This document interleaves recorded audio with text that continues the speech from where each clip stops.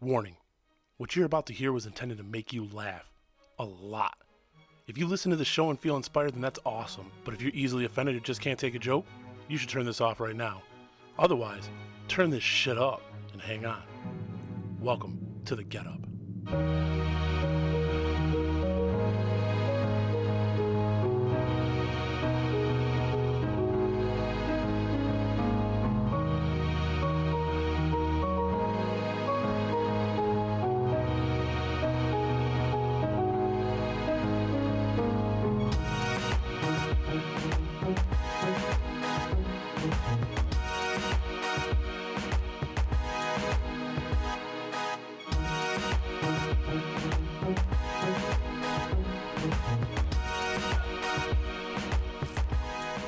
Just like that, we're live. Well, as live as pre-recording can be. Smooth. Welcome to the Get Up.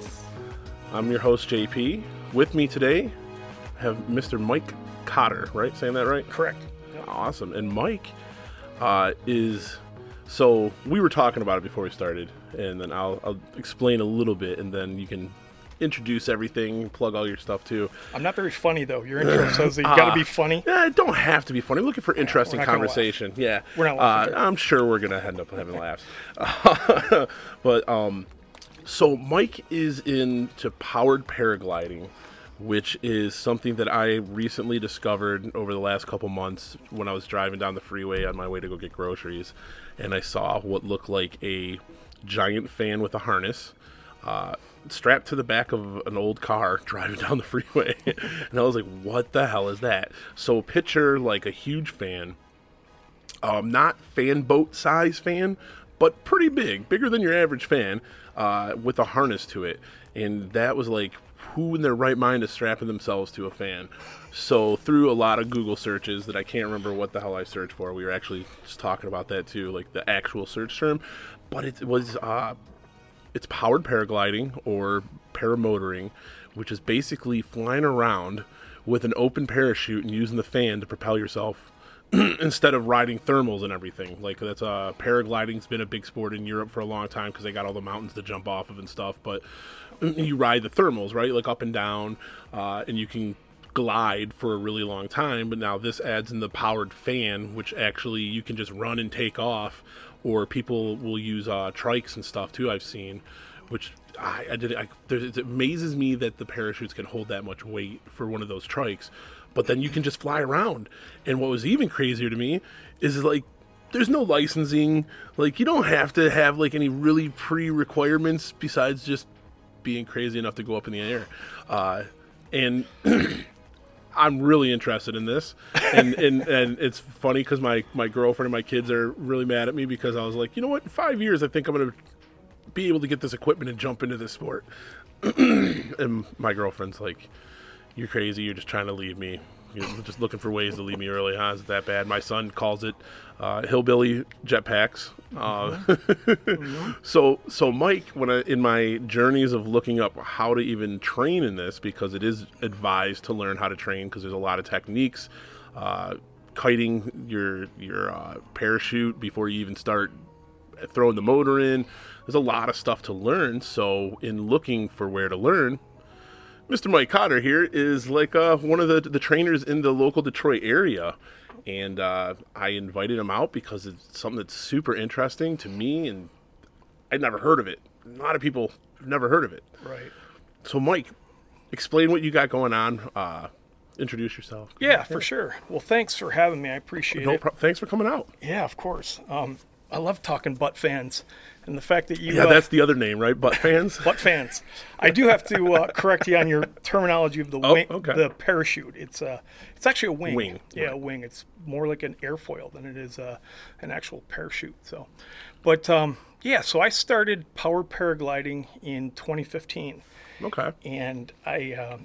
Prior to that, That's not that long ago. No, it's 5 years ago. Yeah. 5 years ago, February. So I went down and You started. Well, so when you say you went down and trained, you went down to Florida. Florida. Yeah, I know that's really big. Like they'll train on the coast and stuff on the beaches and everything, right? You know what? Most of the Florida schools are inland. Okay. They do that just because there is a lot of regulations and the fact that people flying on a beach, you're going to be flying overs, and as a new student, it's probably not the best place to do it. You just want to have a big open area. Yeah. Less trees, right? No water, no obstacles, yeah, no hotels. I know water is like seems to be a big thing, right? Like try to stay away from water because from what I was reading, that's like it's a leading cause. Yeah, the leading cause of death is people going into the water, and I've actually seen a couple videos where the schools are trying to train people for that. Yeah. Which does that ruin the motor? No, actually, believe it or not, you can pull the motor out, and obviously you got to do the right things to make sure all the salt or if it is salt water or water is out of the engine, and they just clear it out and literally wash it through and let it dry out, and you can restart it as soon as it's dried out. So you went down to Florida, trained. So I went down to Florida in February of 2015. Trained with a gentleman named Don Jordan. Okay. And Don was awesome. He basically had me running up and down a soccer field for about 6 to 8 days straight, 90 degrees, 100% humidity. Called the. It was kind of like my in shape boot fat camp. Right. That I ended up gaining another skill too, as far as power paragliding. And when I came back, obviously living in Michigan. I had all my gear sitting in my foyer in my house, and I'm just looking at it and watching the weather and looking at it, watching the weather. And I think it was probably, March, April, end of April is when I probably was able to get back to it. And as soon as I did, I just never stopped. So now, when you went down and trained, did you get all your own equipment to go down and train, or did they have stuff for you to use to train? Like, at what point did you acquire your own? Because that's one of the other parts, right? Is the cost of getting into it, while relatively cheap compared to pretty much any other way of flying. Right. I mean, it's still an investment. Right. From everything I've priced out, it's about what, $8,000 to $10,000 to get into. More, I would say more in the lines of 12. For new gear, brand new equipment. Yeah, and if you're talking accessories too, people never think about accessories like helmets and comms and floats for buoyancy and water. And heated gloves are a popular one for Michigan. I see. Yeah, exactly. So many videos. Oh man, the batteries died. Right. on literally. My gloves. I mean, there's a number of things that you need to have, and so I would say 12 is a safe number to gotcha. put. And that's not even including training. No, it's not including the training. Right. But you got to think about it. I mean, what does a new motorcycle cost? Right. What does a new boat cost for somebody, a fishing boat? What does a golf membership cost? And if you think about it in that terms, then it's actually relatively reasonable. Right. No, it is. It's the safest form of flight that's out there. As far as I keep trying to tell that to my girlfriend. It's easy. I'm like, look, babe, if something happens to the motor, I'm already in a parachute. Right. No, a wing. Right. It's a wing. Yeah. Parachute for the general layman's term idea, but yeah, it is a wing. But that was one of the things I tried to sell to him. Like, look, it's a controlled descent if the motor does stop working and I can't get it to restart in the air. Like, you just glide down. It's just it's an inconvenience of what it is. Right. As long as you are cognizant enough to look at your area and making sure that if your engine does go out, you've got and that's one of the things that I've seen preached a lot too, right? Is always having like a landing spot picked whenever you're up in the air, so 100%. That way if something happens, I'm aiming for this spot right here. 100%. I've had 17 motor outs. Really? So far in my career of 5 years of flying. I fly a lot, though. Do you? But, how often do you fly? As much as I possibly can. As possibly. Yeah. Now that I'm instructor, it's not as often because you're with the students when it's the nice weather and when it's peak times to fly. Right. But, that's got its rewards as well. And where do you fly out of? So I used to fly a lot out of kind of the Commerce area, South Line area, Heartland area. All right. And now that I've got our school, which is up in it's just about 9 miles northwest of Lansing, and it's out in an area that is just pasture and farmland. Oh my God, it's amazing. Lavender fields. Really? That's got to look really cool when it blooms. You get down low and you can actually smell it. I mean, it's just it's unbelievable. So not only just beautiful and safe, but it's got so many little pluses to the area as far as flying. Well, the scenery, right? Yeah, flying. Right. And there's nothing. So if you get in trouble, have an engine out or something like that, I mean, it's no big deal. It's just an inconvenience. Right. Whereas now, kind of in the Commerce area, I flew there, it was like 3 weeks ago, and literally a Chinook went over our heads coming from the Pontiac airport Really? at like 500 feet, and I had landed probably, I don't know, 2 minutes prior. And then see, and that's the nuts. thing. Like, my girlfriend worries about. It's like, oh, what about the planes and stuff? Right. And I was like, I know there's some like designated areas where you're just not supposed to fly over. Airspace. You gotta know your airspaces, right? Yep. Is there a I know there's like an equipment sometimes max of how high you can go elevation, but like, is there a regulation for how high you go? Is it like 8,000 feet, or excuse me, 18,000 feet is what that's a we're allowed to scary fly. number. It's stupid. I mean, it's cold and lonely up there. Scary ass number though, isn't it? And Like, plus how you do can't think, breathe. Like 18,000 feet up there. What the hell? Yeah, you got to bring supplemental oxygen. What do you think the average is that people fly up to? About 3 inches, literally over the ground. I mean, foot dragging. Literally, this sport, I would say on average, the newbies are flying. We recommend keep up at least 1,000 feet, just to be safe and stuff. But as you gain your confidence and you start growing in your skill level, a lot of people will just follow the contours of farmlands, or buzzing around just open fields. I've seen like over rivers and stuff too. Yep. Yeah. No, it's so crazy. It looks What's awesome, so fun. It's seriously. I mean, it's like you're flying in an area that is 3 dimensions, that you can be down literally an inch off the surface of the earth and just hold that altitude for miles. Right. If the landscape provides that. So, and then, or you can jump up to say 3,000 feet and get just a nice bird's eye view of everybody around. I'll tell you what's crazy is, especially, I follow on Instagram and stuff quite a few different paramotoring accounts now. Yeah, who? And, I don't know off the top of my head. All right, you don't have to give any plugs. I think I just like followed the hashtag paramotor or something. But man, some of these places that people go, it's just damn amazing. So like now I'm always thinking about like, what would this look like from the sky? What would this look like if I had a paramotor and I could just take off somewhere?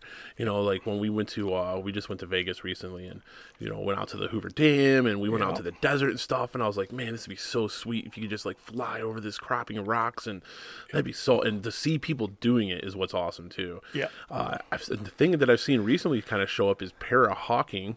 So they have people that have hawks that do falconry. Right. They'll have the hawks fly right around next to them. Like one landed right on the GoPro pole that they were using. Yep. And then I've seen a couple where birds were just flying right with people, and it's like that's amazing in its own to have a bird just flying right next to you, like chilling, checking you out. Yeah, that gentleman's out of, I believe, Oregon. His name escapes me right now, but I've watched several of his videos, and he's an interesting guy. But you don't need a hawk with you as a beginner. But it's just crazy to see like the changes that are happening since I've already found it. I know the toe dragging thing seems to be pretty popular, just skirting the ground. So what's it look like for someone that's interested in getting into this? What does it look like? What is the recommended avenue, gear? How would you suggest someone get into this? Well, just to kind of follow up with what we started with as far as down in Florida. It's going to go all over the place. Okay, all right. Good to know that. Good. That suits me fine.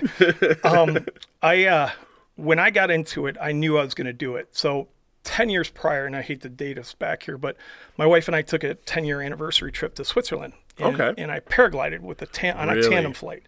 And it changed my world. Literally. Tandem flight being you were with someone else. Yeah, right. So I was with an instructor, and it was called free flight. So free flight is not a motor. You're running off a mountain. Yeah.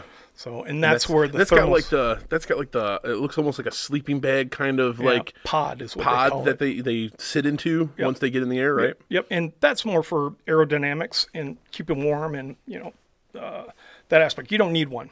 Let's put it that way. But that's definitely kind of the protocol with the free flight paragliders.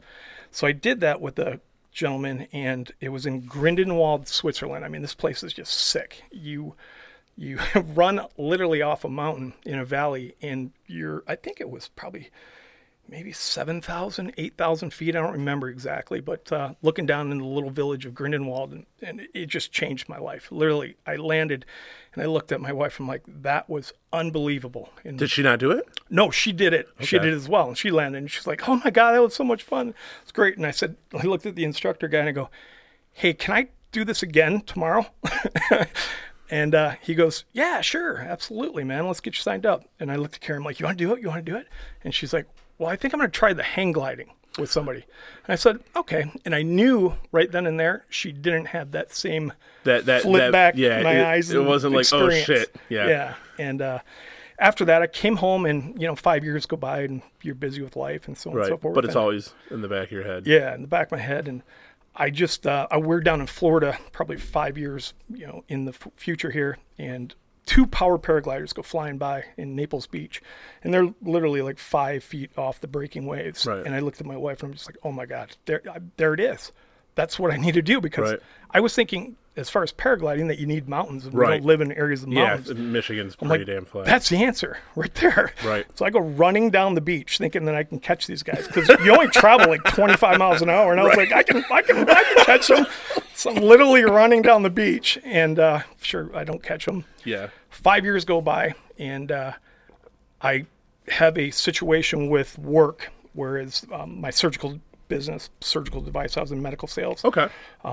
It had dried up just because of Obamacare on some reimbursements of our product. Really? And so I had time to think about, okay, this is the time to do this. I want to go down and train. I mean, let's go. So I bought all of my gear. Before going down? Yep. So I've never even touched a paramotor, never saw one. Would you recommend that? No, absolutely not. There's no reason to. And I'll tell you here why. I did it because I knew I was going to love it, quite frankly. Right. I just, like you. Well, you'd already had that experience of doing the flying, right? Right. And I love flight. I've loved it since a little kid. I'm still the guy that actually, I'll take a flight today. I'm 6'1", 220, and I'll still sit in the window seat to look out the window of the airplane. I just love it so much. When we just flew to Vegas, like I was like at the window seat both times. Yeah. Like, oh, look at that. Oh, it's a great kid. Oh, my God. I know. Yeah. I know. Totally. Yeah. Oh, there's the mountains. Oh, shit. There's the mountains. Yeah. Yep. My girlfriend. Look at that cloud. Like, I mean, just everything about it still, to this day is just so intriguing to me. And so I have such a passion for it. But so I knew that I was going to love the sport. So I really put the trust into Don. I'd done quite a bit of my due diligence to find the right instructor for me. Okay. And Don was top, very high on that list. Now, this is 5 years ago, so the list of instructors was probably much smaller than it is today. It's actually larger. Really? Yeah. It's because of the growth of the sport. Okay. So, but that's a good thing because of the quality and the people that are doing this.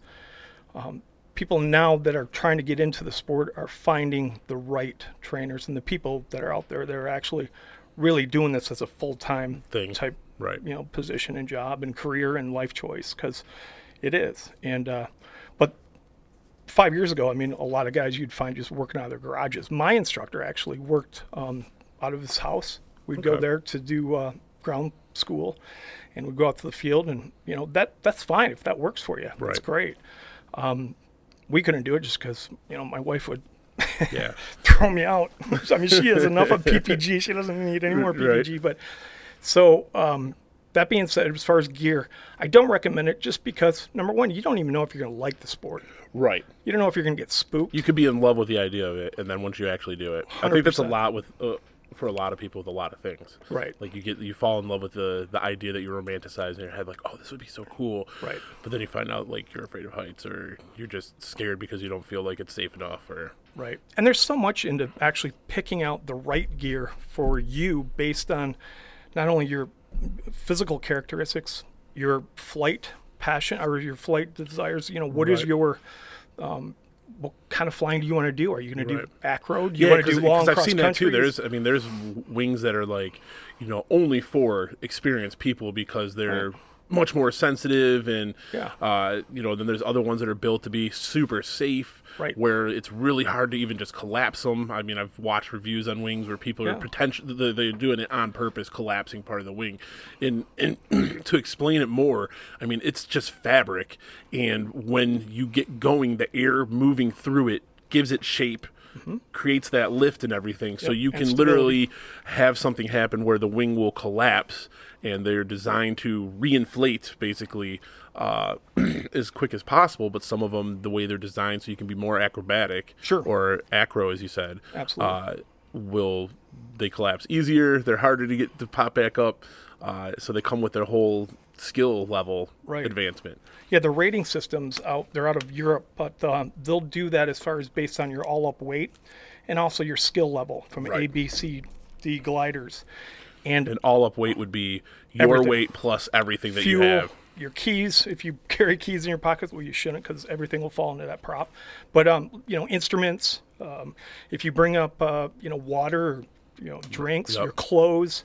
Yeah, I've seen people do like the cross country stuff too. Yeah. I know there's the one YouTuber. God, he's a younger guy, but he's all over the sport, and he does the flying. He'll go across states. And Yeah. the people plot out their gas station stops. Yep. And he had like a whole bag underneath his seat. Yep. Or in his harness that was like his clothes and a tent or something, and it was just Yeah, hopping and flying. I think you're referring to Tucker Gott Yes. doing the Icarus race. Yep. Yep.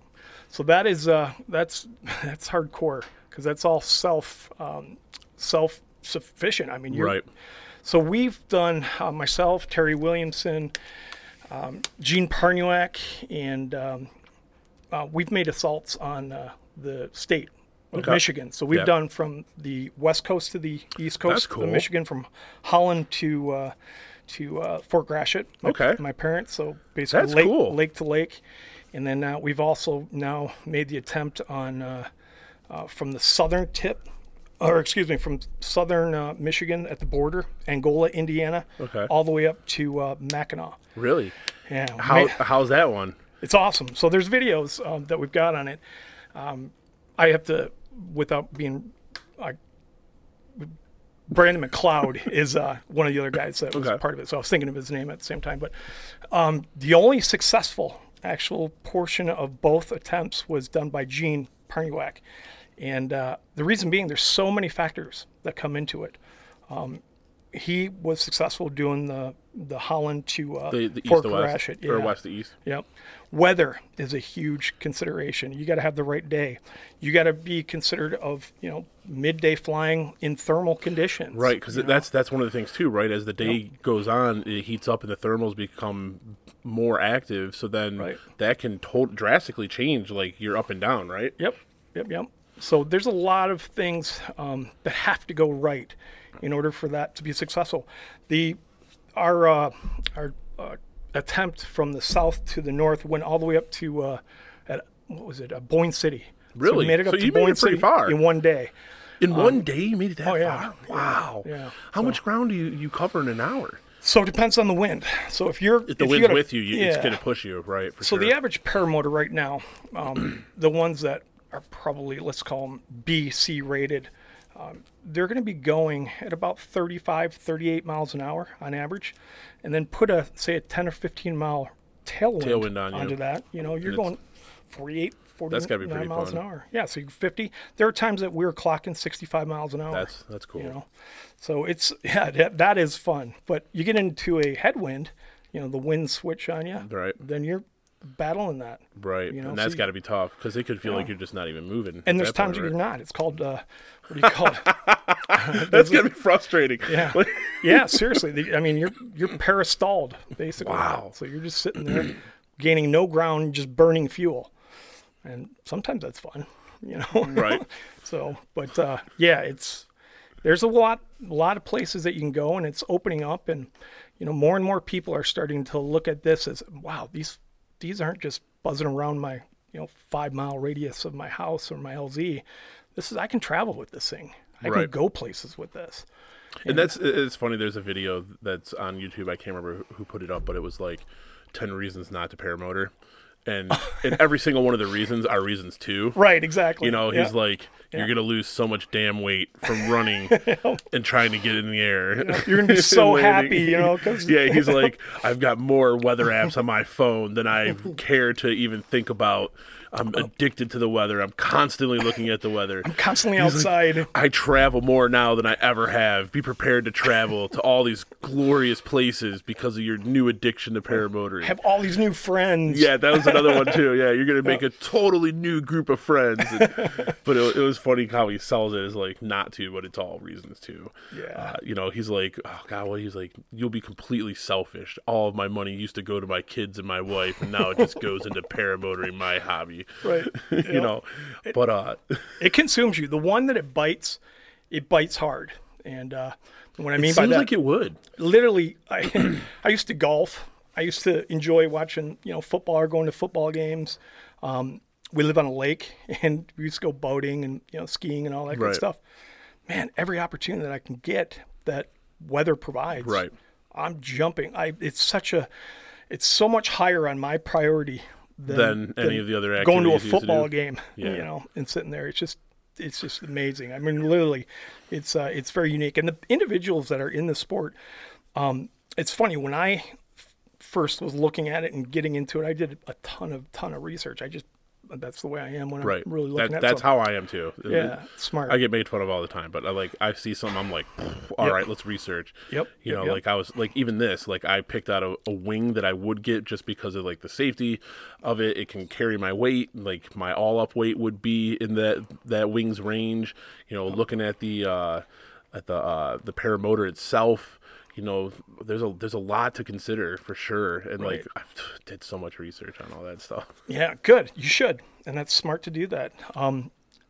But the individual, as far as personality characteristics, I was thinking to myself, what kind of people are Right. in the sport? Because really, there was only one other person that I knew here in Michigan. It's named Tom Zoner, which was my mentor, still Okay. is actually. He was the Commerce Township supervisor Okay. for 20 years after he had retired, but he started to when you go to fly-ins and so on and so forth, he started to introduce me around to the individuals that were in the sport, and I was like, oh my God, he's an attorney, he's an engineer, he's a supervisor of a municipality. This isn't the, wingsuit type Right, yeah. attitude of, adrenaline and, crazy. These are really interesting, well-established people that really just found the passion of this as well. And sure, you're going to have your guys that are a little Crazier, yeah. crazier, but that's to be expected. But it's this community here in Michigan is a unique one from all around the country. And I say that just because of the close knit that all of the pilots have. We have a Michigan power paragliding group Yeah. around that. We are probably, I want to say, 2 or 3 in the country as far as per capita of the amount of pilots. Really? That are, yeah. And it's just growing like crazy because most of our students are coming from Michigan. Last year, I think we put up 60 students that were Michigan pilots. Well, and like I said, when I was searching for somewhere to train, like just to again in my research to like prep for how I want to go about this, your name kept popping up. Like people recommended you. I joined the Facebook group and everyone was like, "Oh, talk to Mike Cottor. He's your guy." You know, and like I said, when I was searching for places to train at all, yours pops up. Like I said, there was another one that came up that was within a decent, distance from here, and but that one didn't seem like it was active when I went to their website. But everyone, just your name kept popping up, so it was like, all right, well, this must be the guy. And then, I mean, being outside of Lansing isn't too far of a drive. I mean, it's pretty good for the Metro Detroit area. Anyone in this, in the southern part of Michigan to reach, Sure. to go do it. Now, when you for the training and stuff, like how long is that whole program? Yeah, I'm glad you asked. So our facility is a unique facility. I found this place out in the middle of nowhere, 9 miles northwest of Lansing, and it has a house on site. Really? Yeah, and a hangar, which we rent both, Okay. which leads us out to a 2,000-foot grass strip runway, north-south, east-west. And when I found it, I had been looking for a long time to find the right location. Right. for That's got to this. be kind of hard too, Yeah. right? And my partner, Justin Fox, he lives in Kalamazoo or Three Rivers area. So he's on the western side of the Yep. state. I'm in the Detroit area. And so I had to find a place that was somewhat, convenient Central. for both of us. Right. Yeah. And so I had looked at everything, including sod farms, dairy farms, just places that had really wide open fields that would be safe for students. Quite Right. frankly, that's the first thing that's on our mind is find this place that's safe. Well, it was late in the day, it was winter time, and it was probably, I don't know, 6 o'clock, and I was meeting Justin out to apprentice with one of the older instructors for the state, Jay, and we're meeting in Holland. And I said, man, I'm exhausted. I said, but there's another airport that looks interesting. I said, it's about 30 minutes away, so I'm probably not going to be there till 8-ish or something like that. And he's like, yeah, just go check it out. So it was like my 5th one of the day, and I pull into this place, and immediately I was just like, the grass is like perfectly manicured. The whole area was just wide open. There was a house on site that had like they dig ponds for swimming pools. Oh, okay. It's swimming pools. And so I pull around to where it shows that the office is, and it's a house. I'm like, oh, that's kind of unique. And I go and I knock on the door. And I said, hi, my name's Mike. Introduced myself. I said, I'm curious, is the hangar or the airport, is there rental space available?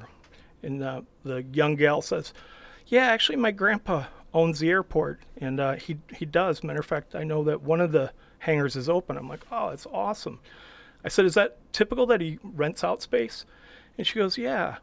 And I said, well, on the Google, it shows that this is the house is the office. And she goes, yeah, I'm renting the house from my grandpa, but we're moving out next week. And I'm just sitting in my head just going, bing, bing, Right. bing, bing. Like, This how place- convenient, right? How soon? I'm like jumping out of my shirt going, how soon can I talk to your grandpa?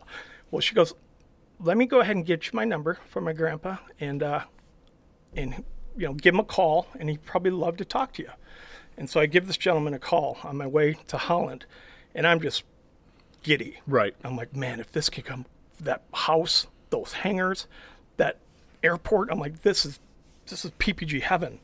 And I called the gentleman, and he answered the phone, and I just wanted to say, you know what, if this is the right thing to be, this is the right thing to be. I'm just going to be dead balls honest of exactly what we're going to do Right. here.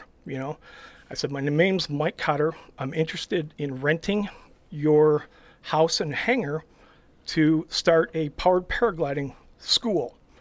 I said, I told him nuts and bolts. We'll probably have 6 students per class. It'll be probably, class every month and a half maybe. And we're looking to start as soon as possible. And he goes, can you meet me tomorrow? And Now, when you said powered paragliding to it, did he know what that was already? he had seen, he knows aviation. Okay. He actually started flying his first plane. I think he was 13 years old. So he's got a huge amount of experience in airplanes. Well, when you say grandpa, Yeah, well, he was 90. He's 92 years old Wow. at the time that I contacted him And three years ago. Okay. And so he had seen powered parachute. I guess there was a guy that was out there, and there was another guy that had come out there that was trying to fly a trike, but just didn't get up, didn't have training, or Yeah, didn't the get. trikes Wasn't look successful. like there's a whole other thing to consider Right. with that, because I've seen somewhere it looked like it took a while just to get up, and they need a lot of distance to be able to get those things up in the air. Yep. Versus when you're on foot. Yeah. So when I trained with Justin, I showed up at the Holland Airport, so you can camp there. And Justin was already there, and because we were going to be training some students as an apprentice that following morning. And so I showed Justin this property. He's like, "Wow, looks awesome, man. Right. That looks really good." And I said, "Yeah." I said, "I'm going to have to cut my training short tomorrow." I said, "Because I'm going to go meet this guy at like 3 o'clock."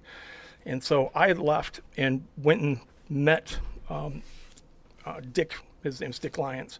And I had met Dick, and as soon as I showed up, he's this guy that just super happy, just really gregarious, big smile on his face. He's probably, I don't know, $130, stands about 5'1". He just comes shuffling over to me. He's like, "Oh my God, this will be great." He's like, "But here's the first thing. You got to teach me how to do this." No way. That's awesome. And I was just like, fell in love immediately. I'm Right. like, this guy's awesome. And so we hit it off. We spent, about an hour and a half together and just kind of chatted about him and me and, how this would work and what we'd want. And he loves aviation so much as well. And, he's aging, obviously, and he wanted to see something done with Right. with the facility and the airport and stuff like that. And so it's been a win-win for us Cool. in a major, major way. So our facility, the training, our students, they come from Michigan, they come from all over the country, basically. But our training program is a 7 to 10 day program. 95% of our students will show up on Sunday, and they're done by that following Sunday. Okay. There's a very small number that have to go beyond. Stay just a little bit longer or whatever it may be. But we welcome our students back anytime. Matter of fact, we love having our students come back, especially during our classes, because they're kind of a peer-to-peer with the students as well. So it's a week's, you got, as far as time-wise, you're taking a week off work. Right. This is aviation, But we start early in the morning, and winds obviously are very low in the morning typically. And so you got about 3 hours after sunrise, and you got about 3 hours before sunset. Right. That seems like to be the most popular time, right? They are. Because of the day hasn't heated up, or Exactly. in the evening it's starting to cool down, so the thermals aren't so crazy. You got it. So let's say, for example, in an evening session, everybody, we get them out, and let's say that they're flying at this time. We're going to fly them until the sun's going down. And as soon as the sun sets, and we're basically finished with the students as well. But then we take the students back into either the classroom or the house, wherever we want to do it, and do a video debrief of everything they were doing right and wrong, what they can improve on, what So it looks like. you're recording everything. Yeah, we do video analysis of it. Okay. Unbelievable helpful tool as well. So by the time that's finished, you basically, based on how many flights we did that night, it can go an hour and a half or whatever. So in the middle of the summer, at 10 p.m. finish flying, or 9:30 finish flying, and then now it's 10:30 p.m. that we're finished debrief, and somebody has to drive home, they're exhausted. Right. So we put a high emphasis on students staying with us. It just makes sense. Now, can they camp out? Is that what they generally do? Yep. So that house that we have, it's a 3-bedroom, 2-bath house. And so we actually provide a lodging for those students. And we recently went through some rules and regs with the county as far as township of what we can do and what we can do. Because we don't want to disturb the areas where it's having a ton of campers and stuff like that there. But we were able to get permission to have a total of 4 RVs or campers on the site. Now, myself, Justin, and our third instructor, Bob, all have our own travel trailers that we stay there from the time the students get there to the time they're finished. And so the house is open for students to rent out as well. But several of the students, thought, oh, no big deal, it's a 45-minute drive or something like that. I can do it. I can commute. And I'm like, I tell them why, but still in their heads. And sure enough, they end up, crashing on the couch or, Oh, yeah. And it's a lot more fun too, because, when we're done doing our talking and so on and so forth, it's nice to see those guys interacting and bonding and, the downtime of having dinner and, just joking around. This experience, yeah, exactly. So really kind of brings it almost like a little PPG family, if you will. Now, what do you do during the midday? So if you're going to fly in the morning and the evening, what's midday look like? Yeah, good question. So we typically morning sessions are, if we can, get out there and do physical skills. And physical skills are ground handling with the wing, practicing, Which is when I say kiting. Yeah, right. That's exactly what it is, kiting. But we have ground school as well. And ground school consists of all the rules, regs, airspace, safety, kind of public perception of the sport, wing design, motor maintenance. There's a boatload of stuff that we sit down and do classroom, So our classes typically run an hour and a half, depending on questions. But after that, it's more of those guys kind of coming out and, getting some one-on-one time with us. And my dog feels like she has to talk. Yeah, chat it up. So it's more them, if they have questions, like, what kind of gear should I be looking at? Or they'll start looking at all the different variety of gear that we've got there and, spend time just kind of looking at things and, reading. We've got, some video. Or quite frankly, these guys are exhausted. They're tired. We beat them up. We get them up early and we're out there. Right. And you said, depending on the season, you're going to be up late too. Yep. They're taking naps, which we want them to. There's not a whole lot that's there as far as where we're at. So There's not can't a go lot of water, entertainment. but nobody wants to go anywhere. They're Right. they're like, you know what? I'm just going to chill. And I guess YouTube makes this sport look so easy. The learning process is not. It's work. Right. You know, you want to be somewhat in shape. The rule of thumb I tell my students is when they're coming in, I said, concentrate on your physicality, your physical condition. And what I mean by that is you should be able to put a backpack on your back, put in 35, 40 pounds, be able to run at 70% of your max speed for about 30 yards. And if you can do that over and over and over again. and over and over and over and over, you'll be ready. You'll do Okay. great. But we have successfully been able to, work with students that are less fit. Right. And Now, have you ever had any trikes and stuff out there? yeah, we've trained trikes. Yep. So foot launch is probably The majority. yeah, right, the majority obviously. of it. Yeah, Well, but because that's a cheaper option too. Like Not when you, much. When you start getting into the trikes, though, doesn't that increase the price? a couple thousand. Right. Well, Yeah, 2,000. well, depending Right. on who you're talking to, that's in the budget or not, right? Yeah, good point. You know, but I know that's one of the options for heavier people because that was one of the things. I weigh over like 310 right now. So when I was looking at gear, sometimes that's the max or a little bit over the max depending on what wings you're looking at, and then finding a motor that's going to give you enough, of the thrust for that weight too, because it's all stuff to consider when Absolutely. you're looking into it. And then I know that trikes were like that option for a heavier person, or especially if you want to fly. I see a lot of trikes with a tandem. Yeah. Yep. Yeah, so trikes, really, the majority of people that get on trikes are ones that do want to get in the air. They're a little bit heavier. They don't have maybe the endurance. Or physical limitations. Yeah, they've too. had knee surgeries. Yeah, me. They've had hip surgeries. Just something that is typically, a physical type Right. characteristics. However, I had an injury my second year, and I broke my ankle, and I still wanted to fly. I'm like, what am I going to do? Right. There's no way in heck I'm going to sit around and for 8 weeks to try to get my ankle to heal. So I started triking.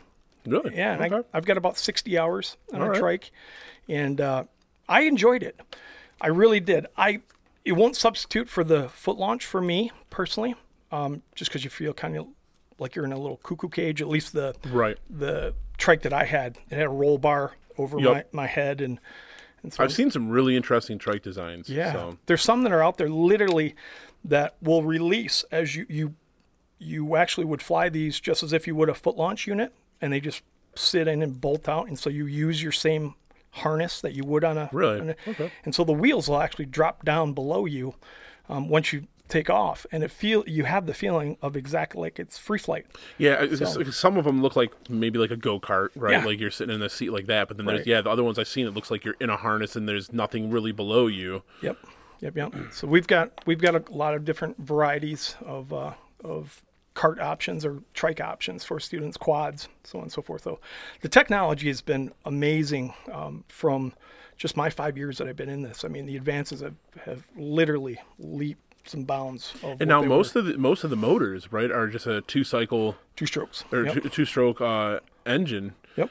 How, like, what's the limitations with that, and like how long can you stay up in the air? I've read like hours, right, depending Right. on how much fuel you bring with you. Right. But explain the motor part of it, because like the wings, you can get a wing and do the kiting and stuff, right, and just Yeah. and kind of play around with that without needing the motor right away.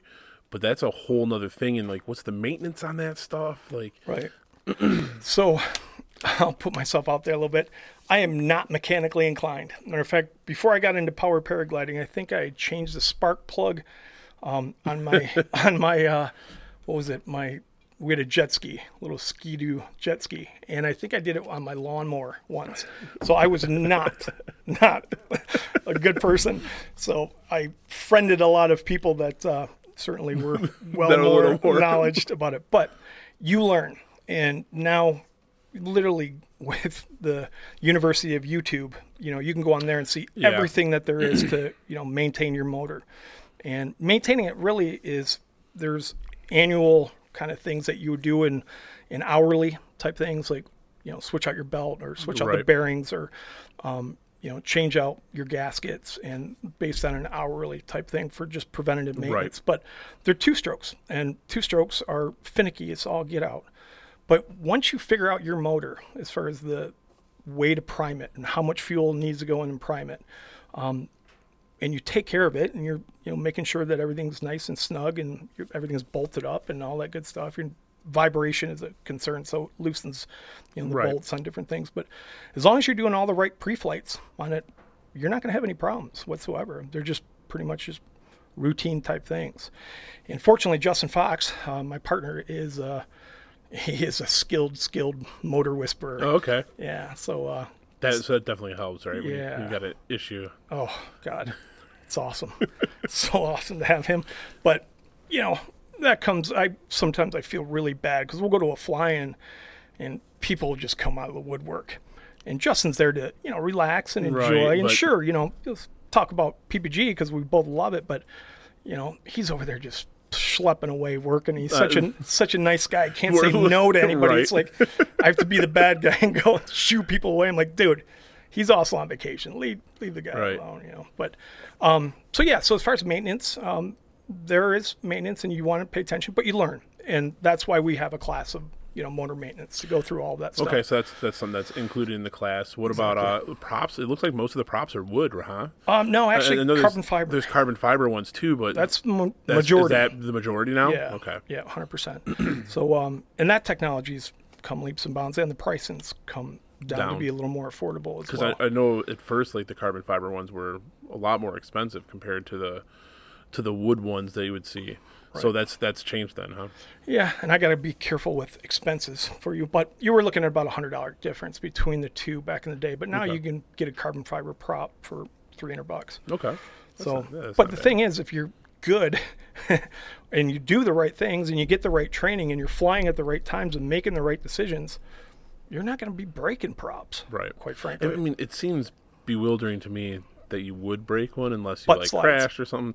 Yeah, slam on your ass. You know what? This is an interesting sport where, what did John Isley, who came out and helped us out with instructing, we were talking a little bit about, we had hired a guy to come out and help us out. We began.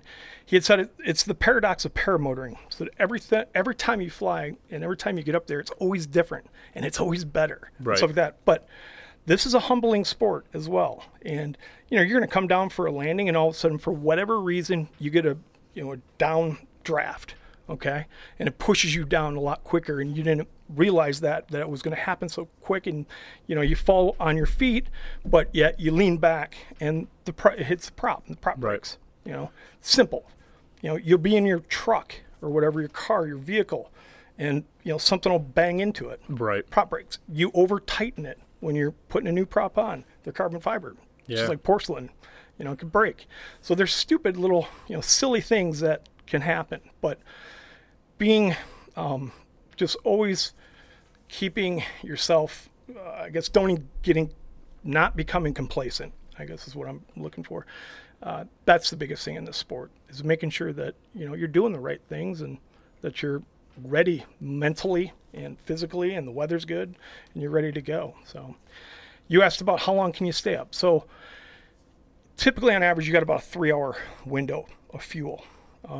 The Monster, the Viterazzi Monster 185, which is a very popular motor. The most popular motor that's out there in the market. So it's a 185cc motor. There's a limit to how much fuel you can carry through our FAR 103 regulations. We cannot carry more than 5 gallons of fuel. Right. Well, that 5 gallons of fuel, you got to think that each gallon of fuel is 6 pounds. Really? Okay. Yeah. So you're putting any additional fuel that you're putting into your paramotor should be used on your flight. Right. Give yourself a little bit of a window of a difference, but otherwise it's just extra weight on you. So all of that weight is going to go away as soon as you launch. As soon as that wing starts to inflate and gets over your head and you start taking flight, all of the weight that you had felt carrying your backpack over is gone. So you got to consider, how long am I going to be gone on my flight? Where am I going? Am I just going for a trip around the neighborhood in a half-hour flight? Put in a gallon of fuel. Right, no need to fill it up. If you're going across the state of Michigan, put in 5 gallons of fuel. It's all depending on what you want to do.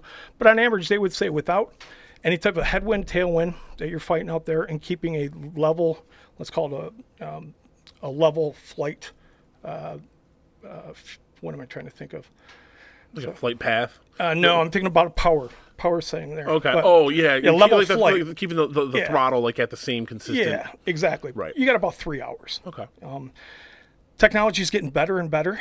They've now, Alex Huff, good friend of ours, and also the inventor of EFI for paramotors. What's EFI? Electric fuel injection. Oh, okay. So it makes things smoother, makes less fuel consumption, 20-30%. I have it on mine.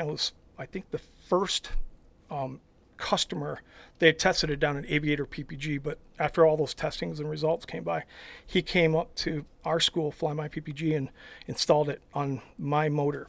Okay. And so I've been flying with it for, almost a year now. I have yet to run out of fuel. I literally don't know what my capacity is for distances right now. I really don't know how long I could stay up. So when people are picking out a motor, do you recommend an electric start versus a pull start? Just for the ease of starting it when you're in the air?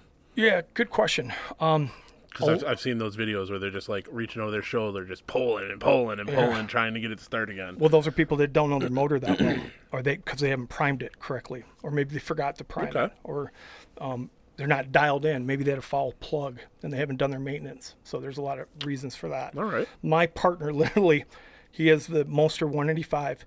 He seriously he has one pull on his motor, starts up every single time. Every time. Why? Because he's diligent about making sure that everything's good to go on his paramotor. So the guys that are struggling out there, they overprimed it, or there was something that was mechanically going on with it that took it that long to start. Electric starts I have one on mine, and when they work, it's just a beauty thing. Key phrase there, it's when they work? Beautiful thing.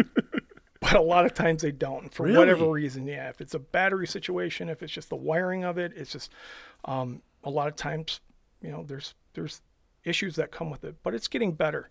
They're now making, which I have, what's called the dual start. And so if my electric start doesn't fire, I can just reach over and grab my, pull cord and pull it and start it.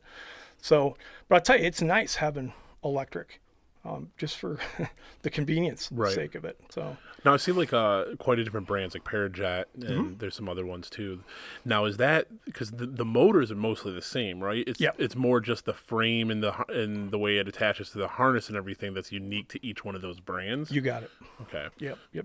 Is there any one that you recommend over another? No, and here's why. There's a kind of a consensus in this industry where people are so brand loyal as far as the people that are selling this, and they sometimes forget to look at options that would be better suited for someone because of the fact that that is their brand and that's what we tout. When Justin and I got into this, we had looked at each other and just kind of putting our business ideas together, and we're like, this should be a student's decision, and it should be based on, that person's characteristics, body characteristics, physical characteristics, what kind of flying they want to do. And so what we've done is we've partnered with and entered into dealership agreements with really the top brands all across the board for it. So as far as recommending a paramotor, I would have to see you, I'd have to talk to you, I'd have to sit down, and that's kind of part of our training. And that's what we do. Because I have read that about like some reviews of some trainings where it's like they push this one brand the most because that's what they fly everything with, and I get that to a degree. But then also, if it's just if it's not looking at all the options to find something that's suitable for that person, right?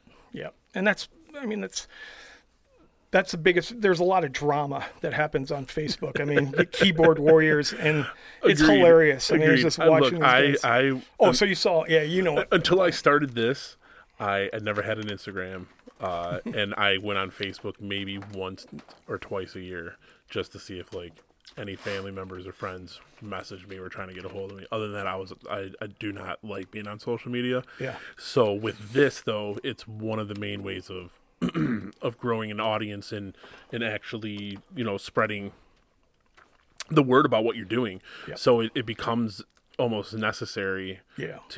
for this type of thing to get it out there, right? Yeah. And like even in paramotoring or paragliding, like it can be a helpful tool. Those YouTube videos, man, just can captivate you.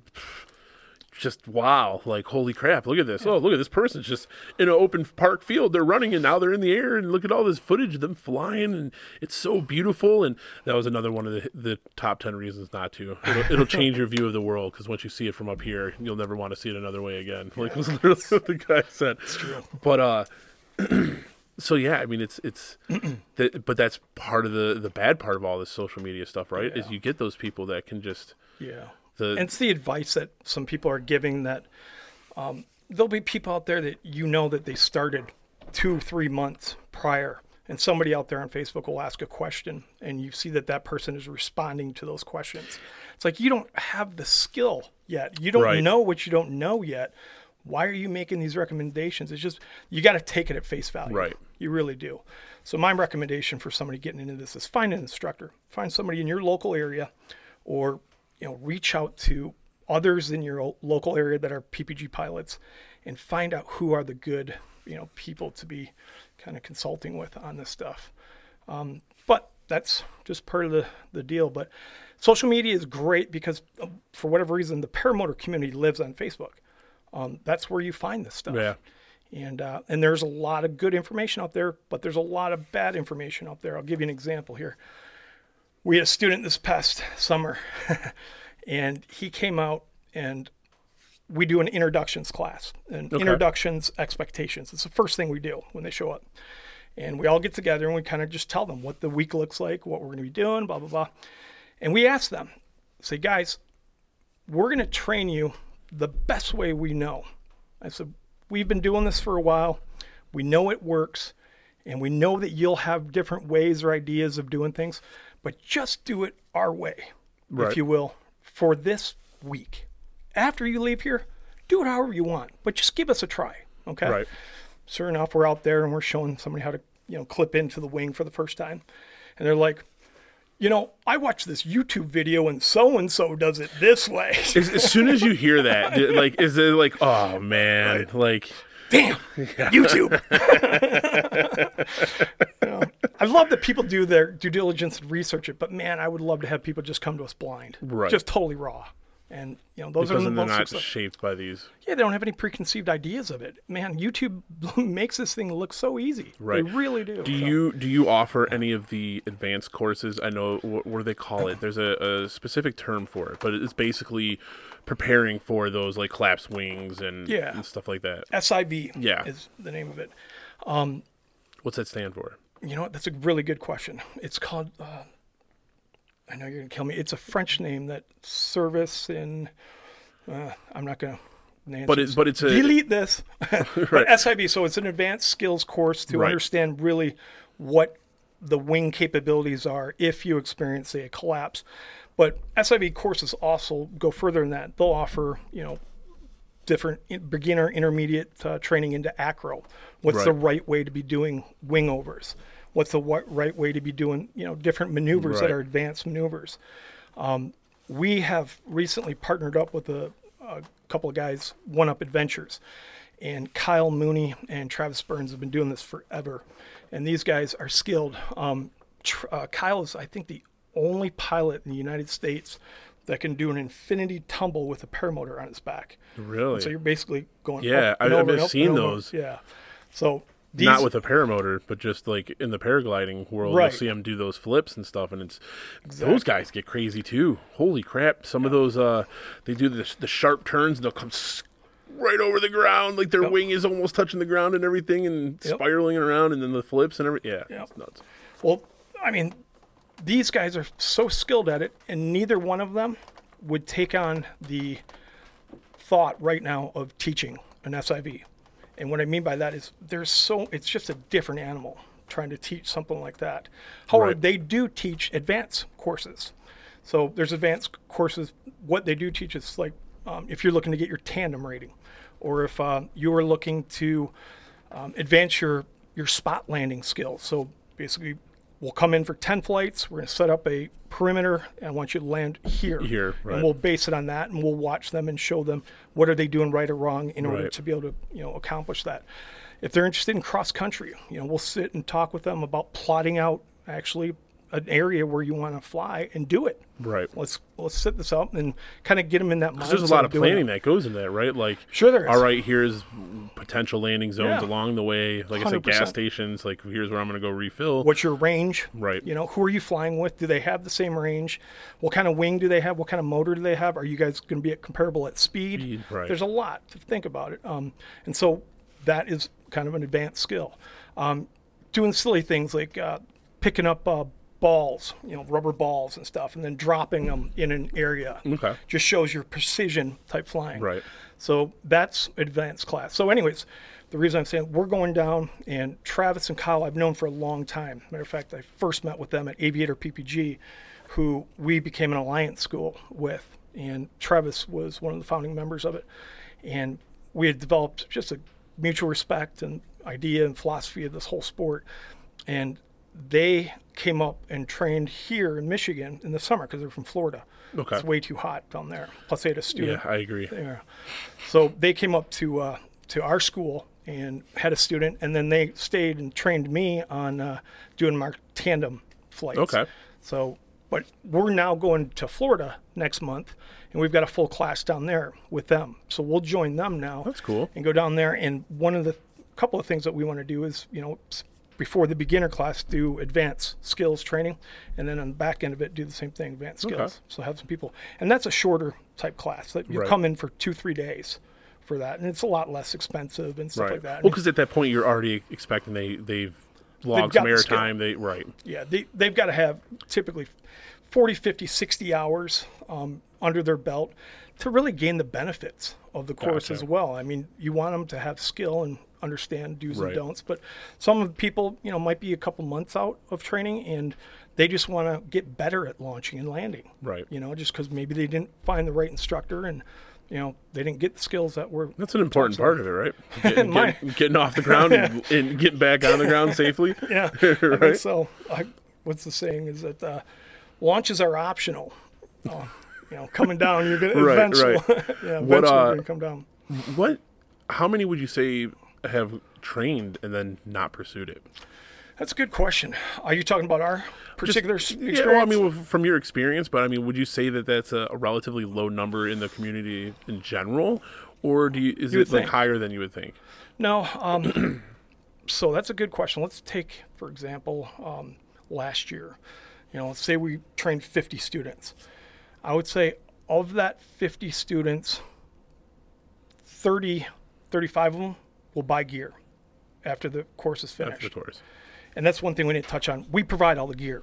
Yeah, I was going to ask that one too. Yeah, we don't have to buy it ahead. So you provide everything to get them up in the air and experience it and everything, and then afterwards, all right, if the bug bits you, go ahead and buy it. You got it. So when I say 35 people bought gear, that may have been a delayed number too, just because people are going to save up for it.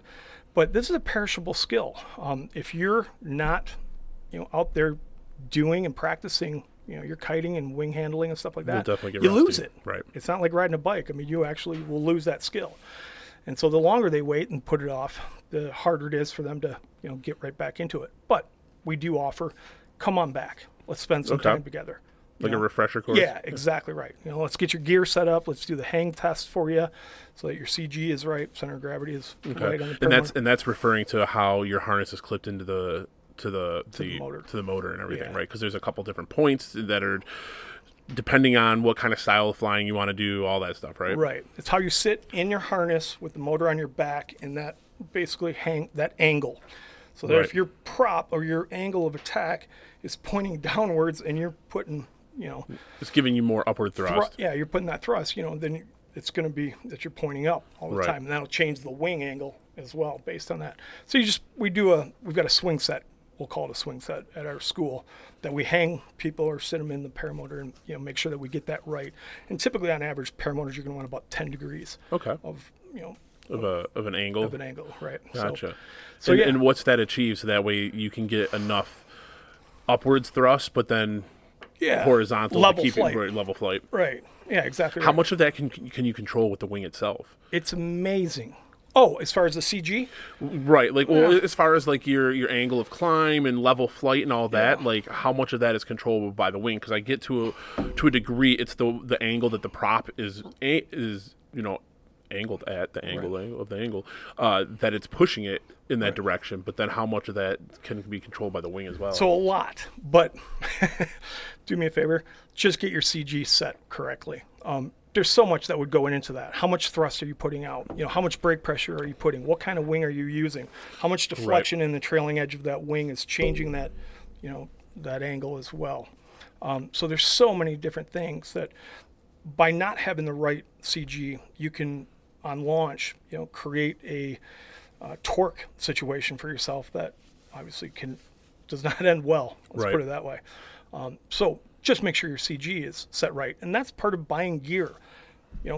Are you ready for this kind of gear because of this weight and this power? And that's where the research and knowing the gear that you're getting into. Exactly, and that's why somebody that's experienced and knowledgeable and would find the right gear for you, it's critical. It really is, but people will just go onto eBay and buy gear. My partner did. my partner, it's a funny story. He's awesome. He bought his cousin flew down in Florida, and he went down to Florida, checked him out, and Justin's like, "This is awesome." He's like, "What should I get?" And the guy had helped him out, so get this, and put him on like a advanced wing. Oh, really? Yeah. So Justin will fly like new wings and be like, "That's no big deal," Because he started off on something that was a little harder than he probably should have. 150 hours you should have had, but he started off on a ENC wing, like totally advanced wing, and I'm like, oh my god.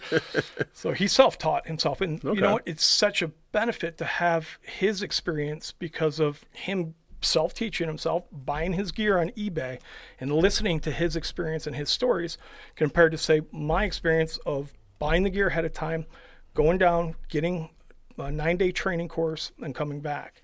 And it's amazing the differences that are out there. Do you see that too? Do you see people going out and buying and trying to self-teach themselves this and then coming to the class like, hell yeah, yo, well, I need some help here? I think the pride thing sits into it, a little ego that they won't show up in the class because there's a reason that they chose to self-train in the beginning. But yes, we've had several students that have come to us after. And again, you read the blogs and what's out there and stuff like that, and you see the stories of people self-training.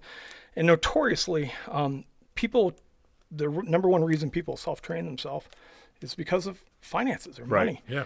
$2,000, $3,000, $1,800, and you pay for what you get. I mean, literally. And this is kind of important. Yeah. It's your life type deal that wouldn't you want to spend the money to get it done correctly? Especially if you're going to already spend the $8,000 to $10,000 to $12,000 on equipment. Like at that point, what's a couple extra $1,000 to get trained and know what you're doing? So go ahead. No, go ahead. Yeah, I was just going to say that, people will choose money, but what ends up happening is they're breaking gear. Right. And it's a time thing too. Students that are becoming proficiently flying as a self-trained student takes months and months longer than somebody that actually will commit the week and spend the time, eat, breathe, live, the instruction and the training. And they'll walk out of there in 8-10 days and 30, 40 flights under their belt that are proficiently and safely flying with the knowledge of where they can fly, when they can fly, the times, the weather, all these different things that are just critical to doing this right.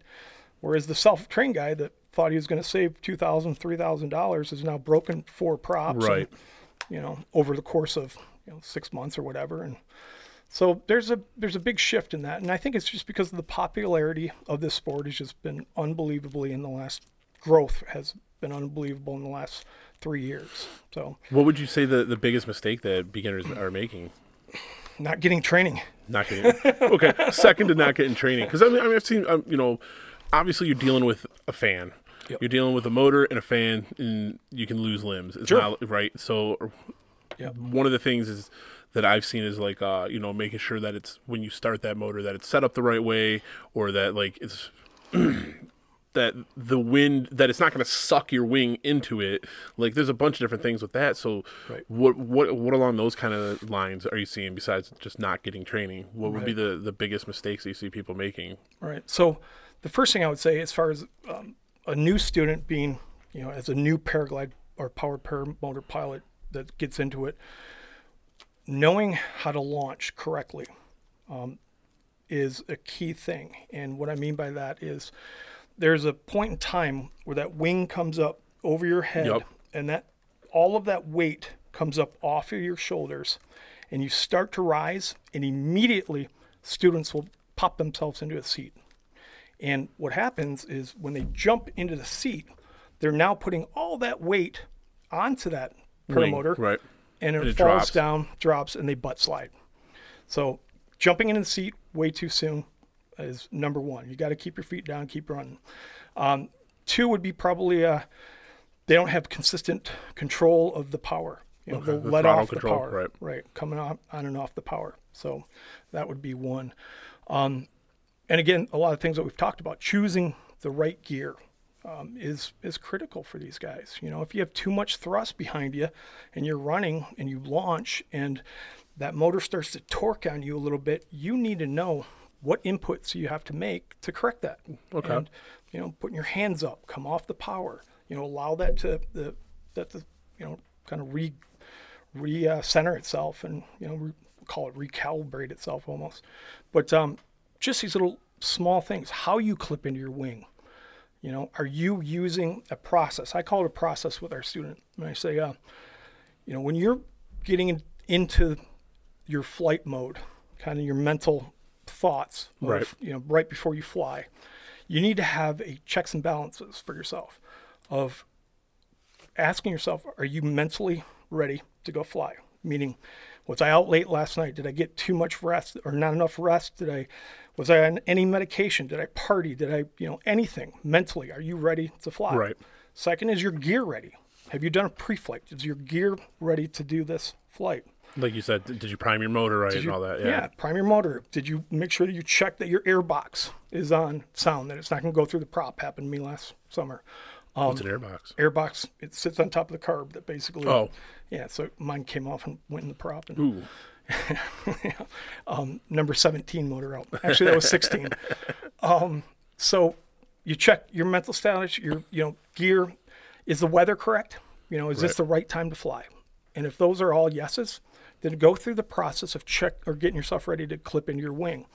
And it should be done the same way every time so that you don't forget. Right. It becomes a routine Yeah. where If you want to, you put your left riser, you reach down for your left riser to clip in first, do that the same way every time. So clip your left in, then clip your right in. You go to grab your A's to kind of set yourself up. Do that exactly right, the same exact time. There's a process, and it's not my process, it's the student's process. We teach them our process as we were right. And talking like you about said, that first they week. might make their tweaks and changes and Yeah, because what happens is mentally or subconsciously, if they forget a step or something is wrong, it'll click with them. Like, wait a second, maybe I didn't clip that. Did I check that? Were my Right. lines like this? And by having instruction and teaching them these kind of little tips and tricks like that, creates that, that process for that particular student of doing it safely and correctly each and every time. So I guess to answer your question, what beginners do is they become complacent. You can become very good at this very quickly. It doesn't take too much to pull right and pull left. right. And, what you need to know is and understand is how that energy transfers by pulling right and pulling left and so on and so forth. And people, I'm guilty of it. When I first started, I was flying, I think I had 130 hours my first. You get confident, right? So then You you're get just confident. So then you're just Everything like, becomes- yeah. It becomes easy. Things become easy. You become good and you become complacent. And I did.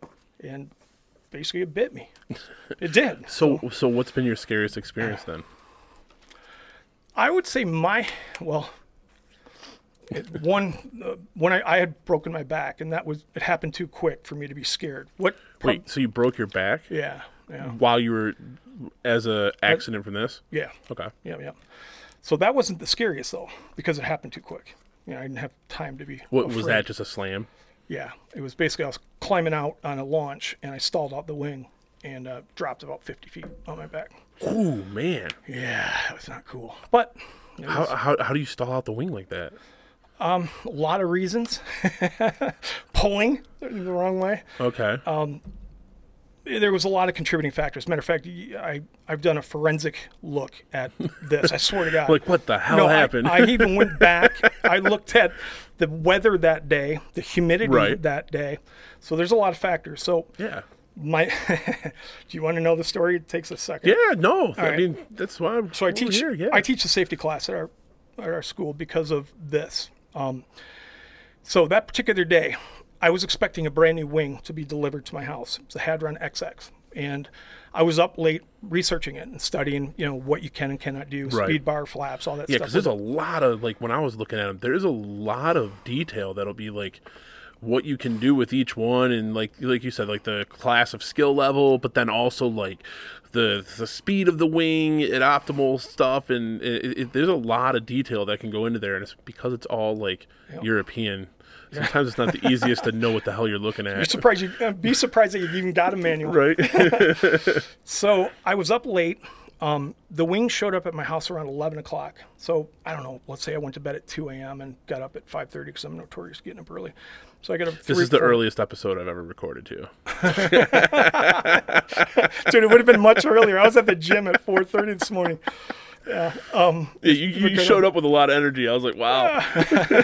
Yeah, I've been running around actually all morning. I just had a lot to do. I own an apartment building too. And okay. So there were things that I had to take care of. But, and because I'm going down to Florida, I've been hitting the gym trying to get back into shape. Preparing. Being a lazy PPG pilot in the winter is pretty easy to get into a bad habit. So anyways, I was that morning. So my wing arrives at 11 a.m. and I'm all excited. Getting a wing for a paramotor pilot is, oh my God, it is.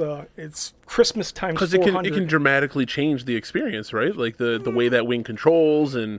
Yeah, well, sure. I mean, yeah, absolutely. There's different characteristics that you will notice. For sure, there's a reason why you would buy one wing over the other. But it's better than Christmas. Listen, guys post all the time, like, they'll just show the box at their doorstep, and it's such an euphoric feeling of getting a new wing. So I got mine, and I took it out to my field and opened it up and started kiting with it because I wanted to practice with it. And I was out there from noon until about 3:34. And a good friend of mine, Mark Desick, that I fly with, he called me up and said, "Hey, looks good tonight to fly. You want to do it?" And I said, "Absolutely, I'm on my way." Well, he lives out in the Saline area. And so for me, it was about an hour and 20-minute drive. So I jump in my car, drive in rush hour traffic, and I get there. And meet up with the guys. There was a couple of us that were getting together then, and I think there were 5 of us that were there. And winds were somewhat calm. They're about 3 miles an hour. Mark's field is an advanced field to launch out of. It's a pretty tight tree line, or it's got trees surrounded by it. Plus, there's power lines at one opposite side of this field. So yeah, it's tight. I mean, you got to be on your game to launch at Mark's. Well, when you fly it with Mark and at Mark's, you're planned to be out for 2 hours minimum. Mark loves just cruising, and so you'll fly for a long time. So that you have to load up a ton of fuel into your paramotor. So there's a little pattern that's happening here. I didn't get any rest. I didn't eat. I overexerted myself out there. That day was, I think it was 88 degrees with like 96% humidity. So that changed the density altitude of the air. Therefore, a longer run out, longer launch. Wow. So really, it has that much it can have that much of an effect, huh? 100%. Wow. Big time. So anyways, I was second to take off, and I'm running down the field, and for whatever reason, I just kind of got a stumble. And I don't know if it was because of the weight or what it might have been. But I guess everything else that I just talked about. But I stumbled. I was good to go still. I looked up. The wing was good, and I start taking off. But I'm not launching, or I'm not gaining the elevation as quick as I normally would. And I'm on the left-hand side of the field. All my buddies are setting up on the right-hand side. Well, to the left is that tree line, okay? If I turned right, which I should have to counteract the torque of the motor, then I would have had a better outcome, I'm sure, of this. But I didn't want to do that because all my buds were there, and if I wasn't gaining, elevation, I'd be coming down and put them in jeopardy. But this is all forensic after the fact that I'm thinking about this. Hindsight, right? So as I'm climbing out, I'm just not gaining like I usually would. And I start pulling a little left brake, which is creating a torque with the motor and stalling that wing out. So I didn't realize it, and I didn't have the skill level to understand what was actually happening at that time as well. So I'm now, let's say, just over the trees, and I'm now at like 40, 50 feet. And I just feel everything. Usually there's a little brake pressure, and you feel that pressure. Because you're kind of fighting the wings. The wing wants to be open and flying, and when you're pulling those brakes, you're bending the tips of the wings down, right? So you're actually, the trailing edge of the glider is what that would... But you're going to feel resistance because it wants to be in this regular position, and you're altering that, right? Exactly right. So all of a sudden, I just felt my brakes go limp. Like there was nothing. And I just dropped. And I dropped basically straight down on my back on the paramotor. And what goes through your head at that moment? Like, if you can remember. I do remember. I drove home. So after the fact, again, I had talked to each and every one of those individuals that were there. And I wanted to hear from them. What did they see? What did they hear? What their perception was of this? Because I wanted to know, really, because I didn't know exactly what had happened. And I think the most haunting description came from our instructor now, Bob Harris, and he was there. He had said, Mike, when I looked up, I came in a little bit late, and you guys were already had set up, and you were taking off, and you were launching, and I looked down, but I heard something, and it sounded like your motor was kind of cavitating, if you will.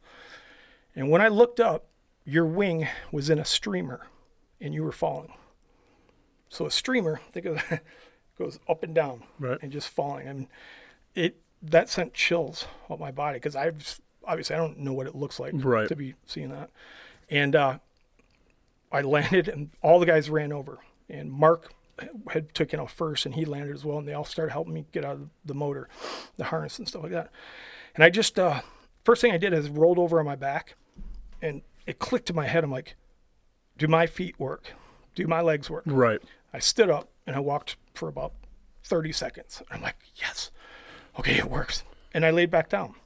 Mark's wife brought me over some Aleve and stuff like that, and those guys started collecting my gear and kind of looking at it, and they were pulling my wing out of the tree because I fell right along that tree line.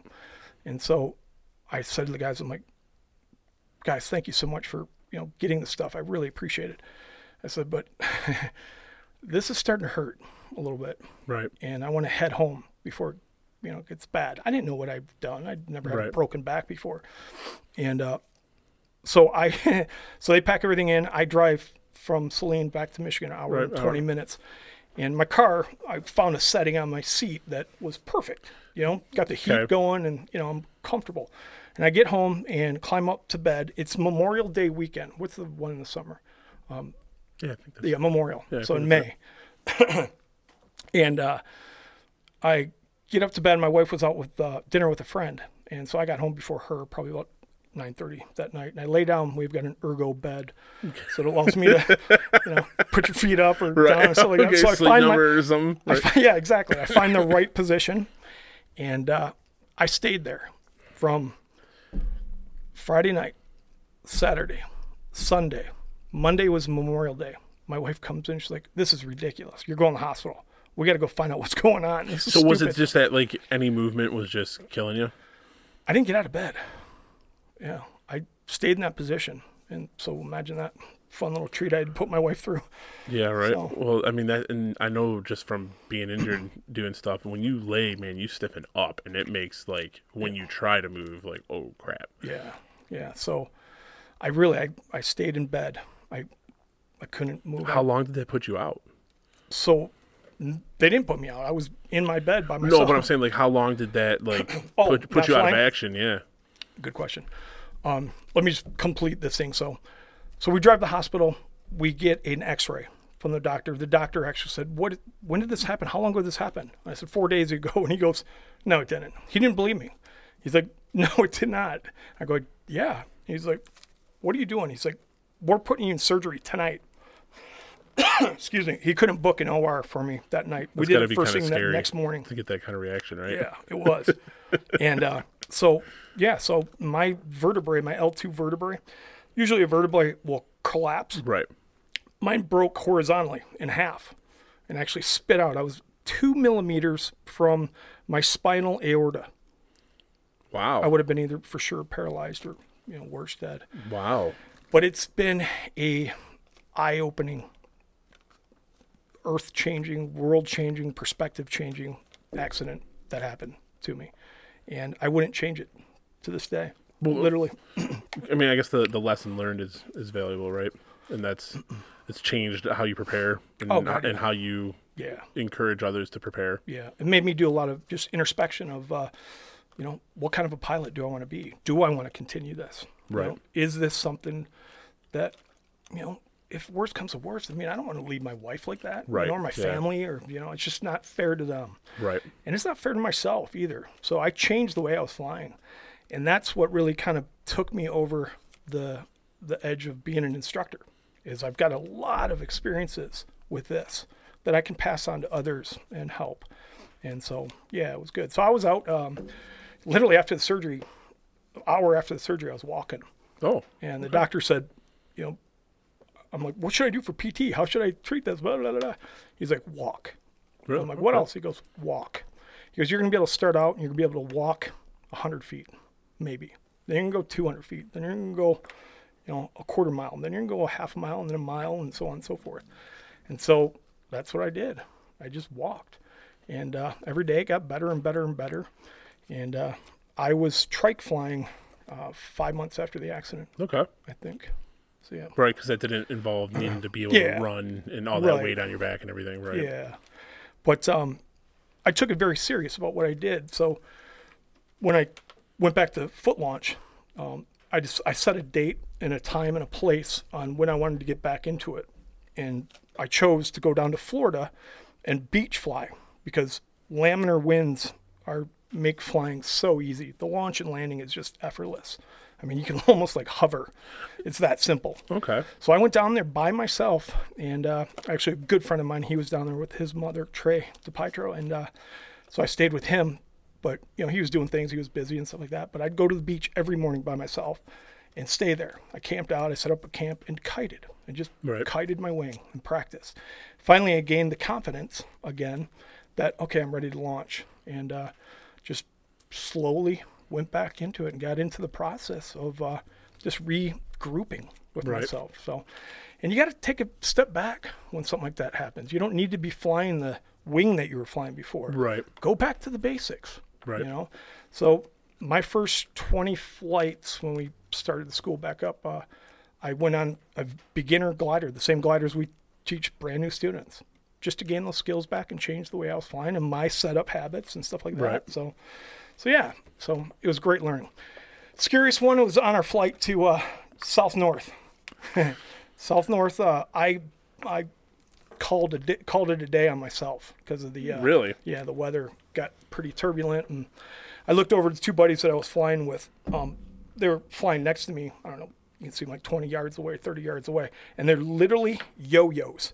You can just see them bouncing up and down because of the thermals. Yeah. Now, how hard is that? So, we had talked about early morning and then early evening are the best times because the air is more smooth, less turbulent. Mm-hmm. So when you're doing one of those long flights, are you planning to only fly during the morning and then in the evening, or are you trying to do an all-dayer where you're flying through what could be the worst time of the day to fly? Yep, good question. And that's why you have to pick the right day. We knew the distances that we were going to be traveling. We knew what it was going to take for us to, let's say, an unblemished, nothing happens wrong, perfect day. How is this going to play out? When are we going to fly? Right. You look for overcast days because obviously with the sun not heating up directly onto the earth, it's not going to create those thermals. So if we had a good overcast day with a tailwind for us, then that's it's ideal. perfect. Yeah, because those thermals are not going to develop. Well, that scary flight, we were going from, I don't even know where, Manuga or something, up to Bay City. It was our last leg. And it was all morning long. It was souped in, and it was the clouds and stuff in the overcast layer that was there was a lot thicker, and a storm, developed. Well, it passed, and so we launched, but it was still foggy and so on and so forth. And we launched around 1 p.m., and as we were half hour into the flight, boom, sun's come out. Just cleared out. And it was gorgeous. And it was flying in those conditions with puffy clouds and blue sky. Right. And it was awesome. Like the picturesque ideal just situation. Awesome. But then all of a sudden, boom. All of a sudden, boom. You're feeling, a little bit of turbulence. The thermals are starting to pop. And maybe it was a lot, it had cleared up in that area a lot earlier than when we actually would have gotten there. So therefore the thermals were creating. Gotcha. So I was just getting bounced around, and I had rotator cuff surgery done 15 years ago. And you've got to be what's called active piloting. So your hands are on the controls all the time to keep the stability of the wing overhead. And with my rotator cuff, I was like, I can't go another hour and a half like this. And I'm getting jacked. And I didn't have a reserve either. So that's a very critical I was going to ask that question also. Because I don't fly in days or times or weather that would have made me get a reserve, quite frankly. Right. So I use it, I guess this is a little backward thinking. And when you're talking about it, you're talking about a reserve parachute. Yes, exactly right. So if everything poop hits the fan, you throw a reserve. Do you recommend that people fly with a reserve? 100%, absolutely. I used it as I'm not going to wear a reserve because this is going to make me not fly in conditions that I shouldn't. The same thing with wearing water safety floats. I don't wear water floats because I don't need them because I don't fly over water. My stupid logic, I guess, like that. But I found myself in a situation where it was getting pretty darn bumpy and it was getting turbulent and it didn't look like it was going to get much better. And so I basically looked for an LZ to put myself down, called our chase vehicle to come and pick me up, and met those guys where they had set down. So they continued on, huh? Yeah, but that was by far my scariest flight. Just that that bounce and stuff. Because, I mean, when you're in a plane, it can be scary. When you're in a plane and you do one of those drops, it's like, whoa, man, my stomach. So I can only imagine what it's like. And this is probably after you had your accident with breaking your back, right? That's all part of it. Yeah. That's all part of it. And trust me, and we have a very mutual understanding between the group that I do long-distance flights with. And that understanding is that at any time, one of us can call it. Right. And say it's not right, whether that's for me or you or any one of us.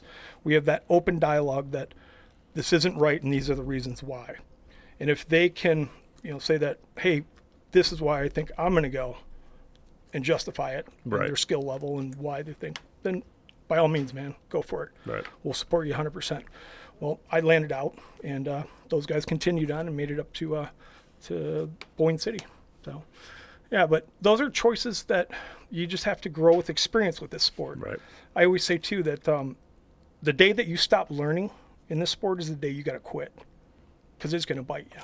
I mean, you want to... Well, you said the complacency. Yeah, exactly. And you should be constantly educating yourself on, different things such as conditions and, flight, thermals and downdrafts and from a micro meteorology level all the way up to a macro, what's coming in from Chicago, so know your area. But what's it like being in Michigan and flying? So obviously, we get winter for, it feels like more of the year than we get summer. And my initial thought at one point was like, who the hell is going flying in the winter? Apparently a lot of people. So how many people snowmobile or ice fish in Michigan? Right. Yeah. What's the difference? But I just thought like, I don't know. I know we get some crazy winds in the winter, but I guess like you said, it comes down to looking at the forecast and what looks like it's coming down. And, but you can fly all day in the winter. The warmth factor. Yeah. Really. Yeah. Because the snow actually is going to reflect So those thermals aren't building. Really? Yeah. Not the safest time, I guess, thing, but it certainly detracts from it as long as you have a good snow cover. Right. Around the lakes, absolutely. Those thermals aren't going to build. The air is the smoothest air I've ever flown in the winter just because of the density of it. Literally, you just touch like your fingertip. But that's gonna change the dynamics of your setup, though, isn't it? Because you're adding extra weight because of your clothing, mean, layers and all that stuff. Yeah, the coldness and the awkwardness of winter gear is the biggest deterrent for me now. I'm not a fair weather flyer because I still fly in the winter, but I certainly pick the days a lot closer. Before, when I first started, I was flying. Didn't matter. All right, it's 12. Oh my God, let's go. Right. You're dumb, dude. My paramotor's on a heater. I got a heater blowing up to it so it doesn't seize up. But yeah, so those days are over. But the gear that you can get, just with all the microfiber gears and stuff like that, and the heated gloves and stuff, make things certainly a lot easier. But it's definitely more of a challenge to do that in the wintertime than it is the summertime. But it's equally as fun. Totally possible. Yeah, and that's why I go to Florida too. Right. I was gonna. So that was my next question. What would you consider the best place you've flown? Like the coolest, just because like I said, I see these people fly through mountains or they fly through like the Grand Canyon looking areas and stuff like that. And it's just like, man, that would be awesome. Yeah. Paradox of paramotoring. My next flight is the best flight. Yeah. Literally. I mean, if I was to give you a few, I've had some epic flights in Michigan, particularly up by Northport, Michigan, north of Traverse City. All right. Sutton's Bay. It's beautiful up there. Right. Unbelievable. I've had one of my best flights ever, right in 5 miles from our school. Okay. Just the conditions and everything about it was just unbelievable. Out in Utah. Flying out in Moab and Monument Valley and that area. See, like that's got to be awesome. Yeah, it's crazy. It's just that's got to be so cool. You feel like an now how consistent is the weather out there for being conducted for flying? Yeah, it's good. It usually has great weather, but I think you need to be more concerned about the winds and them going around the buttes that are out there. Yeah, and the monuments and stuff like that. It creates a lot of turbulent weather that is totally unexpected, especially on the leeward or south, whichever way the wind is hitting that particular monument. That you're going to get rotor effects they could be deadly, quite frankly. So you just got to be very mindful of where you're flying. Okay. Plus the altitude out there is so much different. I mean, when you're launching at 6,000 feet, it takes you forever to get off the ground. Really? Because the air is thinner, right? Yeah, exactly. Wow. Yep. So same thing kind of in Michigan, when we go out to, areas that have elevation on their LZs, we got to tune our motors accordingly. Really? So yeah, you got to adjust them for that. So you either put a little more fuel into it or mixture into it or so on and so forth. Yeah, so, see, and like that's like those are like the littler details, right? That exactly you may not know. Now, is that stuff that you cover when you in your class? 100%. Yeah. Matter of fact, we get a very good understanding of each one of our students, their flying area as well. Right. And we'll do each individually, like this is good, this is bad, you should fly here, you can't fly here, this is why, this is airspace, this is, national park, this is whatever, so we'll let them kind of look through it, and it gives them, shows us if they're understanding what we're teaching by them kind of breaking it down, like, show me where you would fly. Right. Where would you launch from? And it lets us understand if they are picking the right spots and making the right decisions. Okay. Yeah. So we'll kind of, work with them and show them, okay, this is why I think it would be a good spot. This is why I think that is probably not a good idea. Not now. You don't have that skill level yet. And that's based on length and distance of the launch and, what's around it and so around it. But, yeah, obviously a beginner probably shouldn't be taking off in a tight field. In a wooded area, Yeah, right? Mark doesn't invite over the beginners usually. Right. Anymore. Yeah, right. So, well, yeah. What's the highest you've ever gone? Have you gone above the clouds? Oh, God, yeah. Now, that's got its own little set of rules, too, doesn't it? For how you go above and then descend that back down through the clouds? Isn't it like supposed to be through an opening or something? Yeah. And then you're supposed to always, I mean, Yeah, you don't fly through clouds. right. You're supposed to always have an open spot in the clouds picked out if you have to descend. Yep. You always have to have a visual sight of the ground.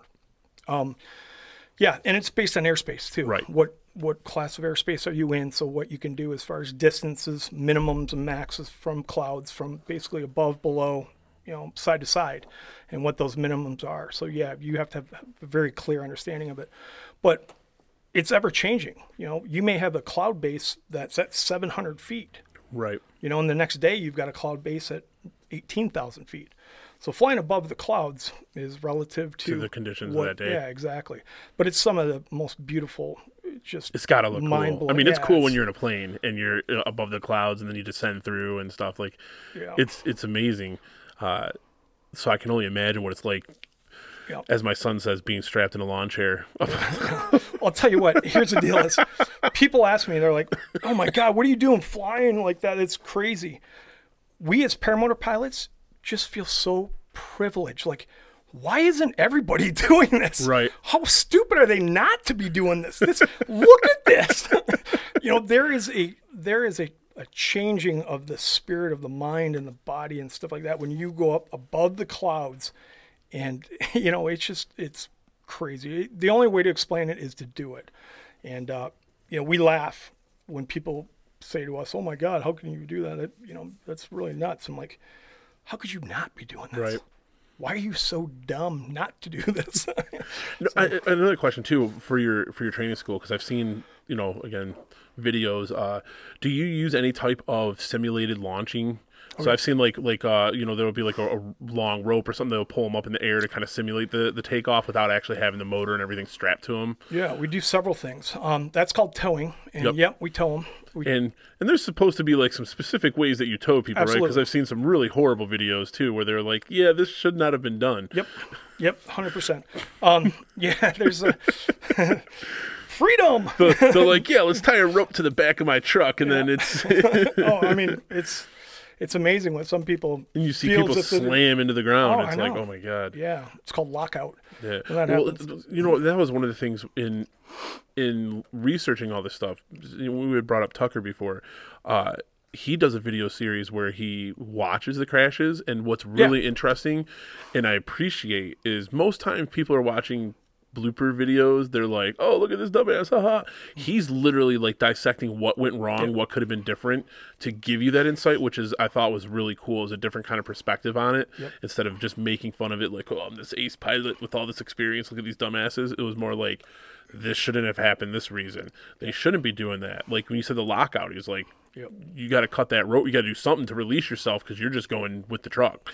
So that was really interesting to see. Yeah, Tucker has become such an ambassador for the sport, and his followings, of people and individuals is just off the charts. But what I love about the way he presents his content is, first, he's a likable guy.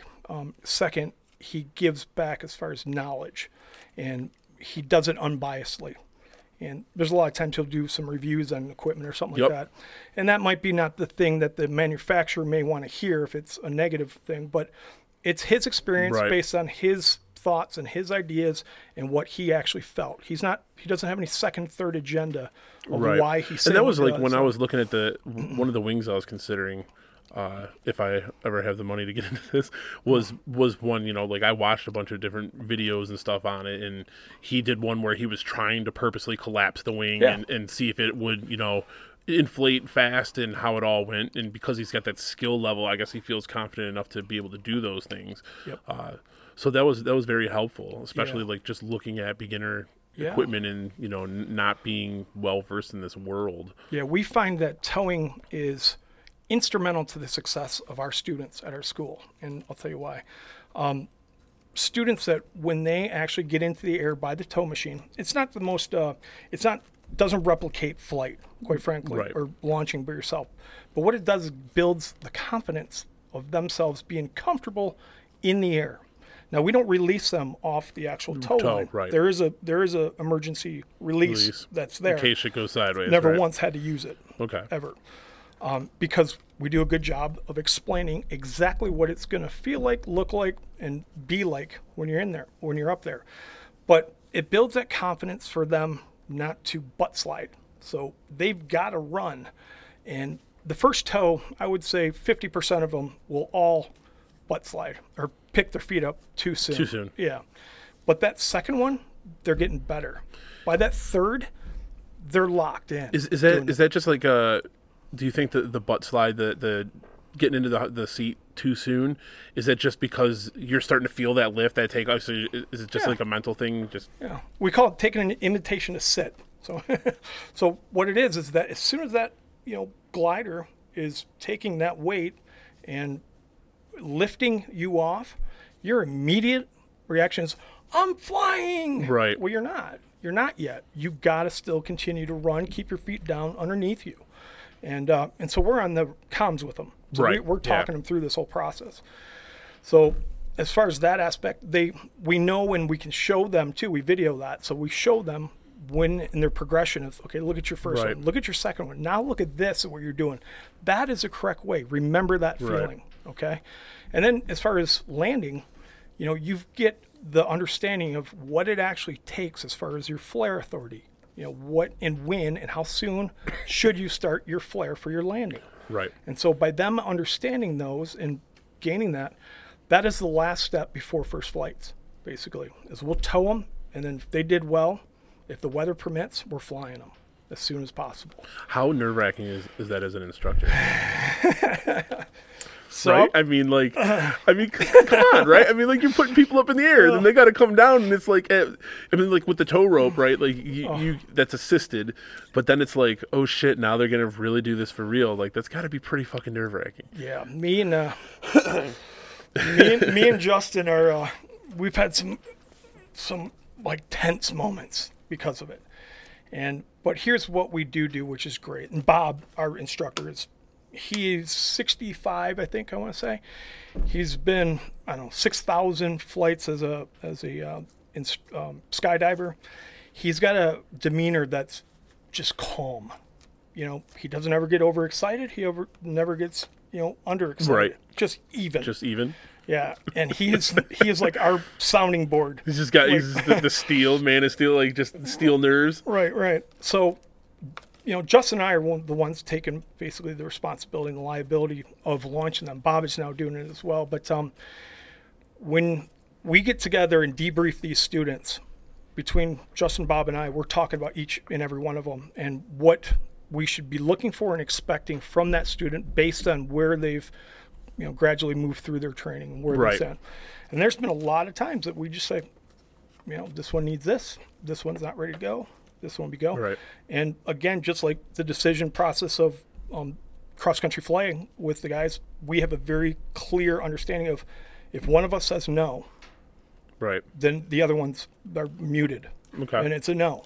And we'll go, and why? Because let's say he just wasn't handling his wing well and he's pulling way left. Let's correct it tomorrow. Let's work with him and get him right and straighten away. And so we'll obviously hone in and correct that. So there's a very clear understanding, which will alleviate some of that stress. My biggest stress is the kiting, because this is the first time they're in the air. But Justin has become such an amazing tow operator. Yeah, literally. And he's got his cut knife right there. We've never been even mildly close to a lockout situation whatsoever.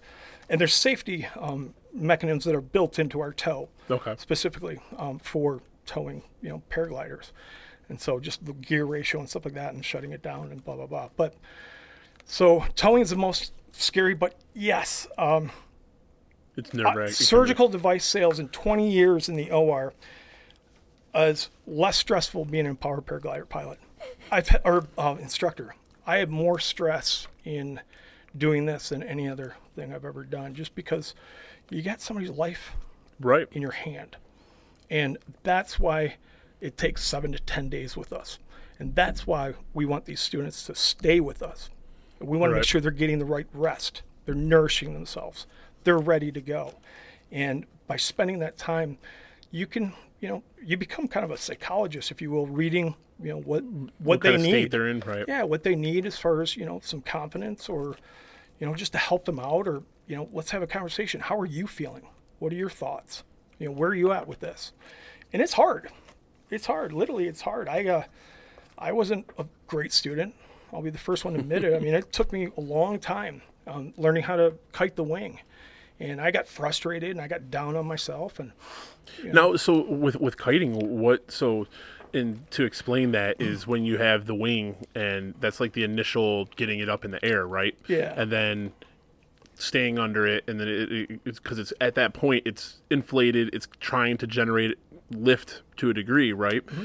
So how much like air can you get from that if you're like in Michigan and in a flat ground area? Yeah. Obviously, like I've seen people on hills where they can run and they can glide down the hill a little bit, like a couple, maybe 10 feet off the ground or something. Right. What's that like here in Michigan? And then like how important is that? And is that something you'd recommend people before if they're interested in the sport, like practicing, if they know someone or like just getting used to the kiting effect before jumping full, both feet into this? Kiting is by far the number one skill you have to master and continue to master and practice as you move through your career as a PPG pilot. I kite all the time. I enjoy it. For me, it's a kind of a workout / exercise. I've heard it can be pretty fun. It's physical, fun, right? It's fun. I mean, I really truly enjoy that aspect of this sport. If it's not flyable, I'm going to go out and kite. And I usually kite before flights, just for fun. Just have some fun. I'll kite with the students as well. But it's the more you know, the longer you do that, and understanding your wing, the better you'll be able to react if something happens, like a little deflation or something when you're taking off. So it's critical. But Michigan's got some really good free flight spots up in the North Michigan. Okay. Up in Ludington, there's one. I believe there's one in by Sleepy Bear Dunes. Okay. Yeah. And then there's one more. I can't think of it. But so, like for you, when you're kiting down here, what does that look like? Is that, So are you getting off the ground? No. Unless it's really, really kicking. And I actually challenge myself to go out there on days that the wind is kicking because it's fun for me. I know how to, basically dampen that wing so that I'm not going to get jacked. It's called being plucked. So it'll Just suck you right up, huh? Yeah. Well, you'll get a gust of wind that will literally, take that glider, and you can do some serious damage to yourself. Okay. And we've had students that want to go out and buy their glider, and they'll go out and practice. And one in particular, he went out and, he called Bob because he makes harnesses, or kiting harnesses for us. Okay. He goes, "Hey, I just had so-and-so call me. He broke his harness, kiting harness." I'm like, "What?" He goes, "Yeah, he was out kiting, and sure enough, it was blowing 15, 20 on this." And, the guy got basically picked up and dragged and so on and so forth. So that, knowing and understanding, the winds that you're working with is a pretty critical point for someone that's new. So you said the kiting harness. Can you utilize your paramotor harness as to kite or no? No, it's too heavy. Too heavy. Yeah, and plus it's fixed on your motor. It's not fixed on your motor, but but you clip into it, right? And Bob Harris's kiting harnesses are $130, $150 or something like that. Okay. And they're loose, and so you're not going to get hot. You can, in reality, yes. Can you kite with your paramotor harness? Yes, you can. Okay. Do you want to? Is it ideal? No, it's not. Right. You want to have something different. But so no, no winds. So in Michigan here, there's two ways to launch. There's a forward launch and a reverse launch. A forward launch is when the wing is behind you, and you just run forward, and that wing comes up behind you, and you get on the power and you take off. And that's done with low minimal winds. I'd say 6 miles an hour and below is when you do a forward launch. How much does the wing need to inflate? All the way. No, I'm saying like how much wind speed does it need to inflate? Like if it feels like there's no wind, Yeah. will running Yeah. just inflate that thing? Oh, yeah. And keep it inflated? 100%. Okay. Yeah, 100%. Matter of fact, with some of these lightweight fabrics now that are available, 2 or 3 good power steps forward, and that thing's up above you. That's crazy. The key is keeping it there. Right. Making the right inputs to keep it up there. And that's what the practicing of the kiting is all about. Anything above 6 miles an hour is what we use as far as a reverse launch.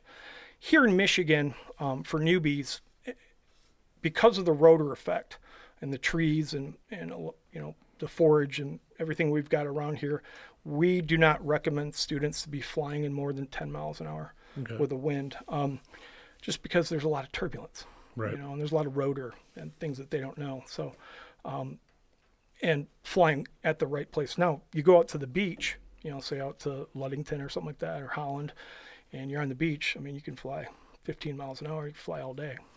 So, just depends. Yeah, just basically. So how's the reverse launch work then? So the reverse launch, good question. So you are now facing the glider.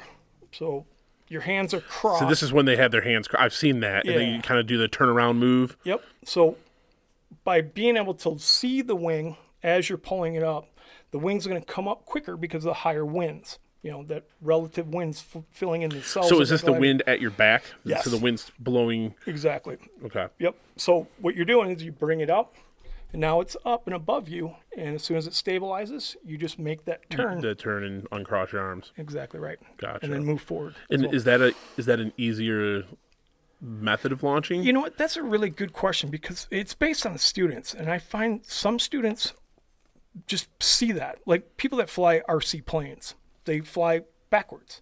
They're looking at the plane, the plane's coming towards them. I can't do it. Everything's in reverse for them. So I got into drone racing. Yeah. And I can't just look at the drone and fly it. I have to be in its perspective to fly. Right. Yeah. It's but tough. There's a time, and I was not a good reverse kiter. I just mentally, I wasn't, clicking as well. But there'll be a time, and it's funny watching students' faces as that change happens of when they get it. And it's pretty quick, and it won't ever leave them.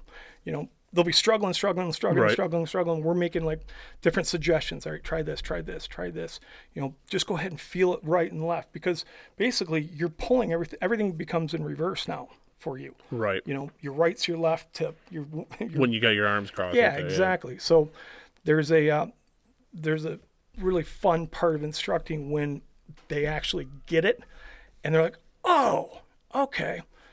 And as soon as that tick or that awareness comes, they're good to go, and then they love it.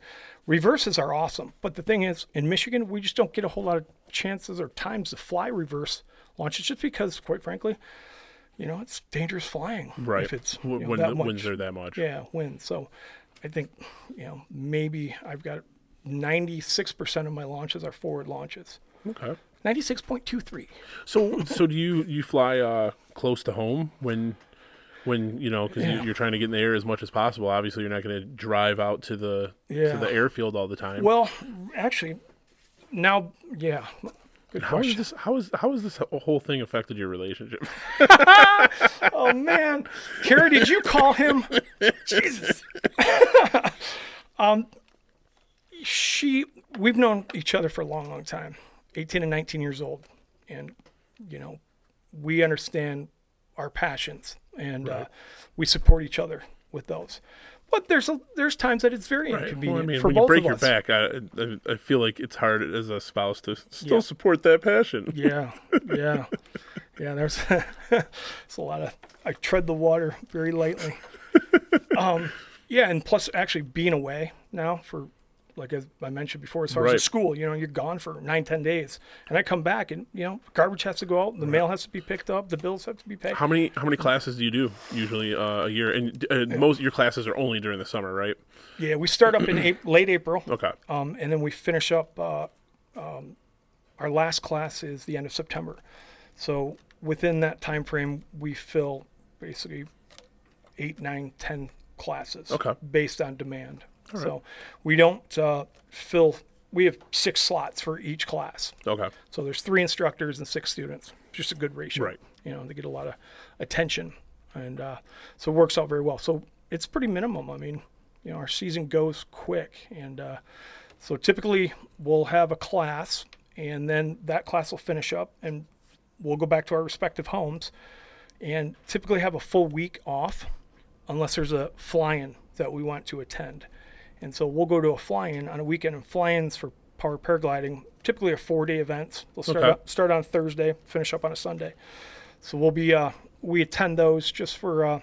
Now, is that where it's just like, hey guys, we're all just gonna fly into this area? Like literally, is it you fly in? Or no, they're scheduled events. Like you camp there, camp right there on the field. I mean, these things are. There's several of them out there in the country right now that you'll have 200-300 pilots that'll come there, and so most people just drive in and bring a trailer with them. Yeah, I don't really. That's the beauty about this sport, is there's such a camaraderie between the PPG pilots that we love being around each other and sharing our passion together and flying with each other. So we camp. Everybody camps, and cooks and hangs out, and it's a lot of fun in that regard. Now, does your wife come along to those things? Yeah. She comes to the ones that she enjoys, obviously, for the fact that it's a nice place, like up in Northport. Right. It's an awesome fly-in. There's a couple fly-ins that she would definitely want to go, but one of which was canceled, unfortunately, just because of Does she fly? I've been. So obviously the hang glider didn't take either, huh? No. I've been dropping seeds ever so gingerly, and I want to get her kiting the wing, because first and foremost, kiting the wing is a great athletic type opportunity that she's very active. She loves outdoors and hiking and biking and keeping herself busy and stuff. And I think she would just absolutely enjoy it.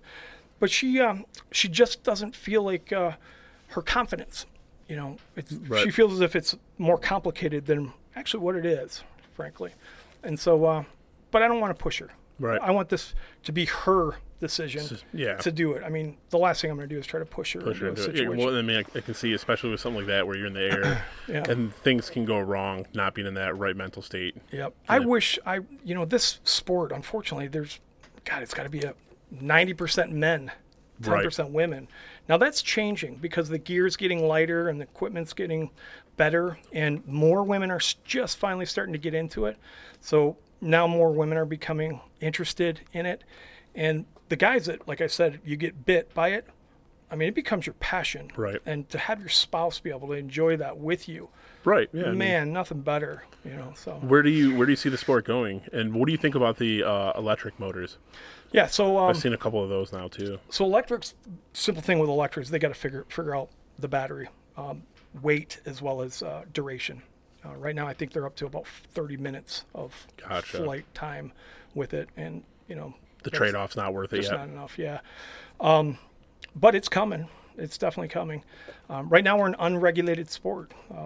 We have guidelines that we follow through what's called FAR 103, and the FAA basically has given us the ability to self-regulate ourselves. Right. Isn't it, I mean, there's besides the airspace, there's obviously regulated airspace that you're not supposed to fly in. Yeah, absolutely. The basic rules as far as we talked about, flying through the clouds and stuff like that. Yeah. And then isn't the main regulation is just you're not supposed to fly over populated areas? Right. Yeah. Nice. You have been doing your research. Let's get you going, man. I love it. You basically nailed it. There's when you look at the FAR book, I mean, it's about that thick, and our regulations are one page, and they're simple. Right. But the growth of this sport and the, I guess, I don't want to say disrespect, but the lack of knowledge from pilots is what's going to create regulation. Because it's going to just bring it more and more to the forefront, to the attention. Well, right. Somebody's going to get hit.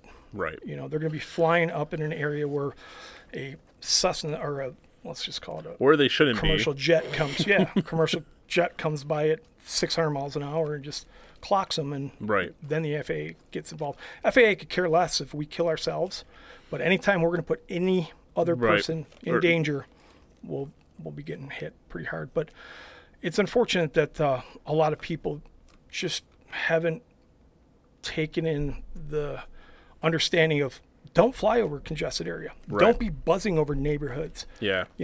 don't be doing stupid stuff that is Right. going to gather the attention of regulators that could change this. And more importantly, don't post it on a social media public site. There is, I mean, and that's one of the things with social media that's, it gives an outlet for people to just want to share everything. It was funny. That was something, I can't remember where I saw it, but it was like, if you're a paramotor or a powered paraglider and you don't have a GoPro, and you don't have a GoPro and a YouTube account, what are you doing? Like, you know, because it's like so common for everyone who just wants to document. And I get that because, like, man, some of the views and stuff, like, who doesn't want to share that? Right. But I agree, like, people are really stupid with the stuff. Not even just powered paraglide, like, period. Yeah. People are stupid with some of the stuff that they post, but just because it's like you're incriminating yourself, you're bringing unwanted or unneeded or Absolutely right. just attention that, you know, just will kill the sport. Right. And you know what? In some regards, there's times that I think that regulation might be a good thing. And there's some benefits to that. And then there's times that I like the ability to make those decisions. Right. And I think that helps when you find out that this sport doesn't require a license. You know what I mean? Like the barrier to entry is purely just your decision, acquiring the equipment, your choice and means. Right. That's it. Like that's the only barrier. It's not like you don't have to go take a class. Nope. You should, but you don't have to. I think that's where the appeal comes from, right? Like to be like one of the cheapest ways of getting into the air, and then there's no regulation besides a few little rules to make sure that you're mindful of. Like that freedom, I think, is what makes it attractive. And it would suck to a degree, right, to have that kind of taken away because of a few people making bad decisions. Yeah. And but it's going to happen. Unfortunately, it's always it's usually the few that spoil it for the rest, right? It's I guess, I don't know, best thing to see. We've trained a lot of pilots, commercial pilots, and they love this. Because it's what this flight represents to them is what they had fell in love with about flying. And now it's become commercial airlines are pushing a button and it's really you're just making sure the machine's doing they're not it. flying, right? This kind of flying it's a whole different element and game, and it's just, I mean, it's so, I guess, I don't know, it's my church, it's my religion, it's my passion, and people are finding out about it, but I just can't understand how somebody could throw themselves into the air not knowing what they should be, right? Knowing. But like you said, I think part of that is because of the social media making it look like it's easy, right? Making it look like it's just too easy. Right. But you can die, right? You can die from this, very easily. Well, that's my son. He's like, Dad, if you actually got that stuff, I would sabotage it. And I was like, oh, so you can kill me? He's like, no, so you can't even get up in the air. I'm not even going to let you go up in the air. I'm just going to sabotage it.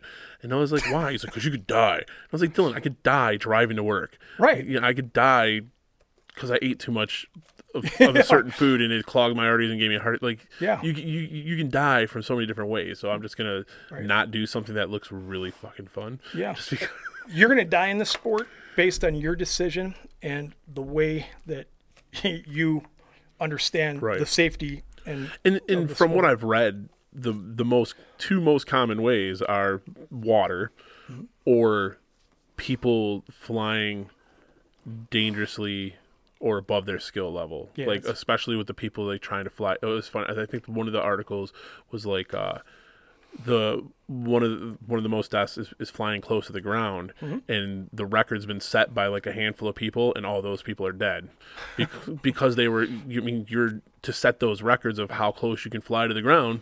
Right. I mean, you're taking a chance of something going wrong, being that close to the ground, and usually it's at decent speed because those are the people that have been with a lot of experience, and they're looking for that thrill. I'm not looking for that thrill. I just want to go fucking cruise, see some beautiful sights. Yep. Like that's what I'm looking for. I'm not looking to go fly dangerously, but for some people, that's what they do. Like you can watch those videos all day long. Those paragliders that are doing the loops and flips and all that stuff. I got no interest in that nonsense. Right. You're no different than 95% of our students. They come in and say that, and a month and a half later, you'll fly with us, and all of a sudden you're doing these little baby wingovers, yeah. and then these wingovers get They bigger, gradually, yep. and then they get bigger, and then Yep. they get bigger, and then what about that no acro policy? Yeah. You can become good quick. Right. You really, And the bug bites you. Yeah. Yeah. For me, I'm looking to just yep. the smooth. I'm too old now to start doing all the crazy nonsense. Right. But you're right. Low acro is the dumbest thing you could probably be doing. It's just understanding, what the Right. consequence. It's a risk reward, just like any Right. other sport. Well, and that's out there. like when I was looking at wingsuit. Yeah. Same thing. Like you can go fly in a wingsuit out in the open, but it's the proximity flying that's got everyone like, man, that looks so amazing. Be flying so close to the ground at those speeds, but those guys die. Right. And they do a lot of planning, but it's like one wrong navigation and they die. Right. And it's game over. I mean, there's been quite a few deaths in that sport where there was like one guy, he was one of the most famous in that sport cameramen. I mean, he recorded some of the footage that you see. It's almost always this guy recording it. And they flew. There was 3 of them, and they had planned this trip, and they do a lot of research. And as far as like the flight, You're talking plan Shane they're gonna McConkey? I can't remember what the guy's name was. Okay. No, this is a European guy. Okay. And he they took a wrong turn in their flight plan, and they flew right into a farmer's field. Like they were going down the mountain, and they hit a flat spot because this was a plateau that this farmer had, and they just made a wrong turn. And I mean, you're doing like 100 miles an hour right into the ground. Yeah. And all 3 of them, I think all 3 of them died. Oh my God. Yeah, but I mean, and that was just a wrong turn, not recognizing the terrain. And then these guys, they did it constantly, like Pilot error. So it's exactly, it's crazy. But if you're on top of it, and I guess we also talk a lot about you know what you don't. I mean, what is that saying? You don't know what you don't know. You don't know what you don't know, and everybody thinks that they do. I did too, but Right. you don't know what you don't know, and we do our best to try to lay it out to the guys, and I guess that's why that safety class that I have really could put some reality into it, because I don't talk about it during the week, or that I broke my back. I don't tell them the Right. story and stuff like that, and they'll see me fly, and they'll see Justin fly, and they'll go through the whole process, and then we don't teach it until the last class after they've flown. Right. And then so now you got let's a taste, put the reality into but it. now let's give you the reality. Yeah, and we want them to have that understanding of poop happens, and it happens Right. quick, and you just stay on top of it. And we're there for our guys. I mean, Michigan, as I mentioned at the very beginning, is such a great, unique group of pilots that we're all here for each other, and that's good and bad. And what I mean by that is somebody's doing something stupid and posting crap that they shouldn't, or flying in areas that they shouldn't. We have a discussion. Right. And they're hard discussions, but the right thing to do to not only make that person hopefully aware of it and a better understanding of this, but also to preserve our sport. So, Well, that's 2 hours. holy crap! Yeah. What are you talking about, Willis? Yeah, it's actually 2 hours Let's- and 11 minutes Let's of talk recording. Let's talk another 2 hours about me and butt fans. Right. My favorite 2 subjects. So Wait, I got to put you on the spot. yeah, no problem. When are you training? I don't know yet. What's holding you back? Finance. Right. At this point, it's money. Yeah. Fair enough. The boat was a recent acquisition that I wasn't looking to make. It was What boat you buy? It actually was my girlfriend's grandfather's boat. It's a 19-footer Bayliner. It was I wasn't in the market for a boat. I had just bought a kayak for fishing, and this came up. He wanted to sell his boat because he's in his 80s and he doesn't move around as much anymore. So it was rather go to a family member or something before he's just put it out there. Yeah. Checked it out, and it's funny because my dad had just gotten a boat like the year before, he'd done some work and it was a trade. So he got a boat, but we got it. It runs and everything's great. But this one just, man, he decked it out with all this fishing. It's a bow rider, so the bow's open. Yeah. And he had it converted to a fishing seat up there, and there's a platform. Like, he sunk a bunch of money into all the extra fishing stuff on this. And it was just a good deal. And Yeah. I was like, fuck it, let's do it. And then it's funny because I paid like around 10 grand for it, and it's like the 2007. It's not that old. He had very limited amount of hours on it because he could only take it out once or twice a year. So it's not like You know, like he Right. beat the crap out of it, and then he's a mechanic. He meticulously took care of the engine, you know. So yeah, like nothing wrong with this thing at all. Right.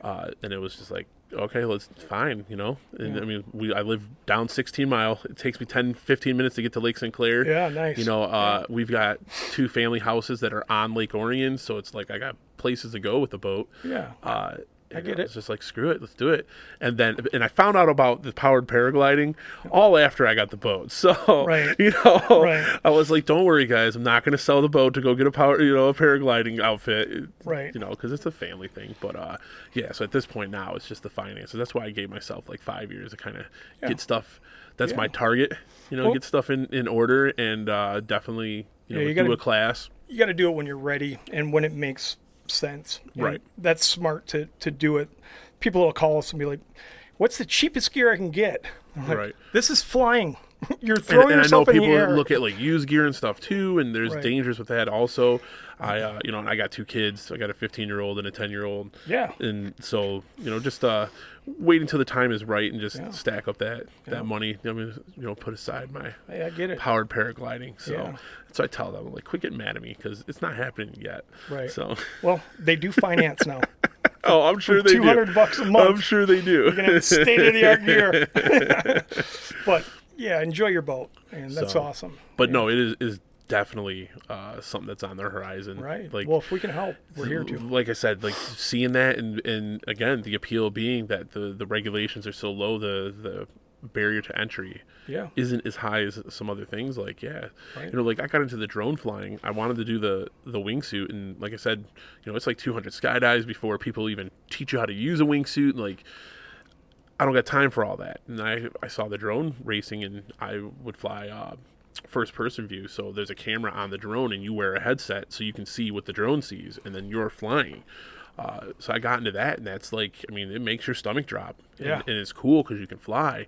I'm just not as good as these kids in I know. in the professional Oh God, yeah. aspect. You know, like I would race and stuff for fun, but I mean, I only completed a few races because you crash, you're out for the race, and then you got to fix whatever you did to it if you broke anything, you know. Right. And then now with the show, with having the boat, I find less and less time to Yeah. fly.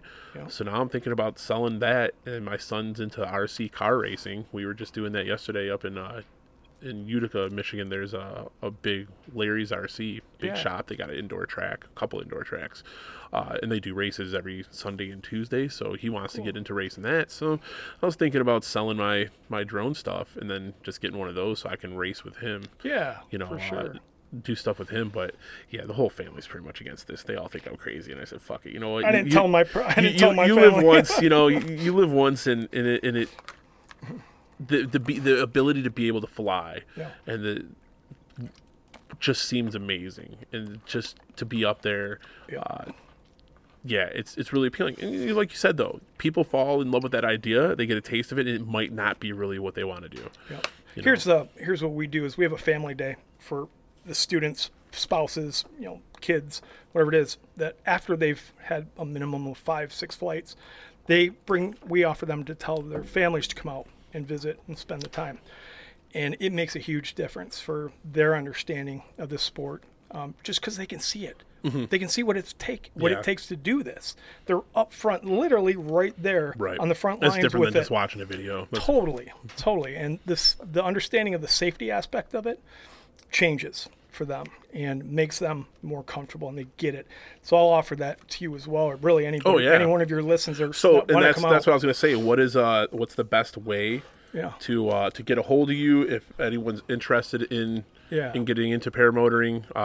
What's your website? Yeah, so Fly My PPG. So the Facebook page, like I said, everybody lives And that's on my Facebook. as an MI for Michigan. Yeah. So Fly, FLYMI, PPG.com, and that domain will direct you right to our Facebook page.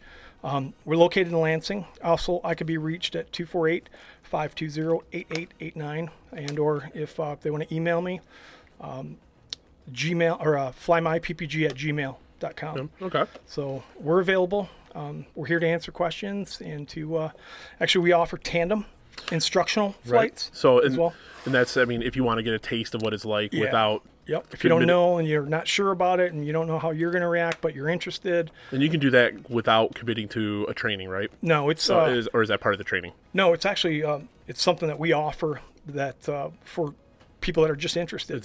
It's a setup thing. I mean, there's a lot of factors that have to go into it, weather and guidelines and stuff like that. It's I think we are charging $150, and it's a educational flight. So we teach them about powered paragliding. We go through the gear, the wings, the motors. We kind of give them a real hands-on approach. Then we take them up for a flight, and we give them the controls. So we let them fly a little bit so they can get an understanding of what it's all about, and bring them down and land and kind of go from there. How hard is that tandem to like get up in the air? Not hard at all. Not hard at all. Now, foot launch, my partner Justin, he does foot launch tandems, and that can be. Is it so? Or what you were referring to, was that like a trike type? Okay. Yeah, 2-seater trike. And what's the weight limit on that for a tandem flight? It depends on the all right, the wings. 310. Yeah, we got you. Okay. Actually, I do. Well, it's close. If Justin takes you. Okay. Justin's got to get the lighter guy out. Justin's in 180. He could probably take you. Yeah, I think you and I together would be more of a go-kart than flying. So.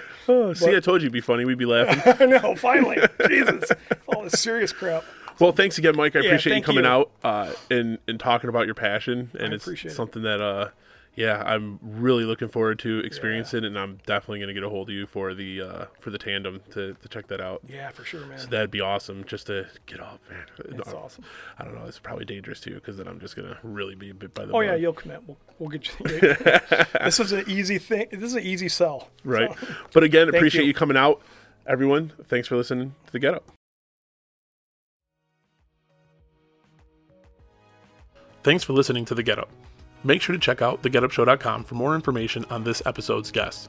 While you're there, check out other episodes, leave a comment, or if you'd like to be a guest on a future episode, shoot an email to contact@thegetupshow.com. Don't forget to follow, like, and share on Facebook at The Get Up Show Podcast.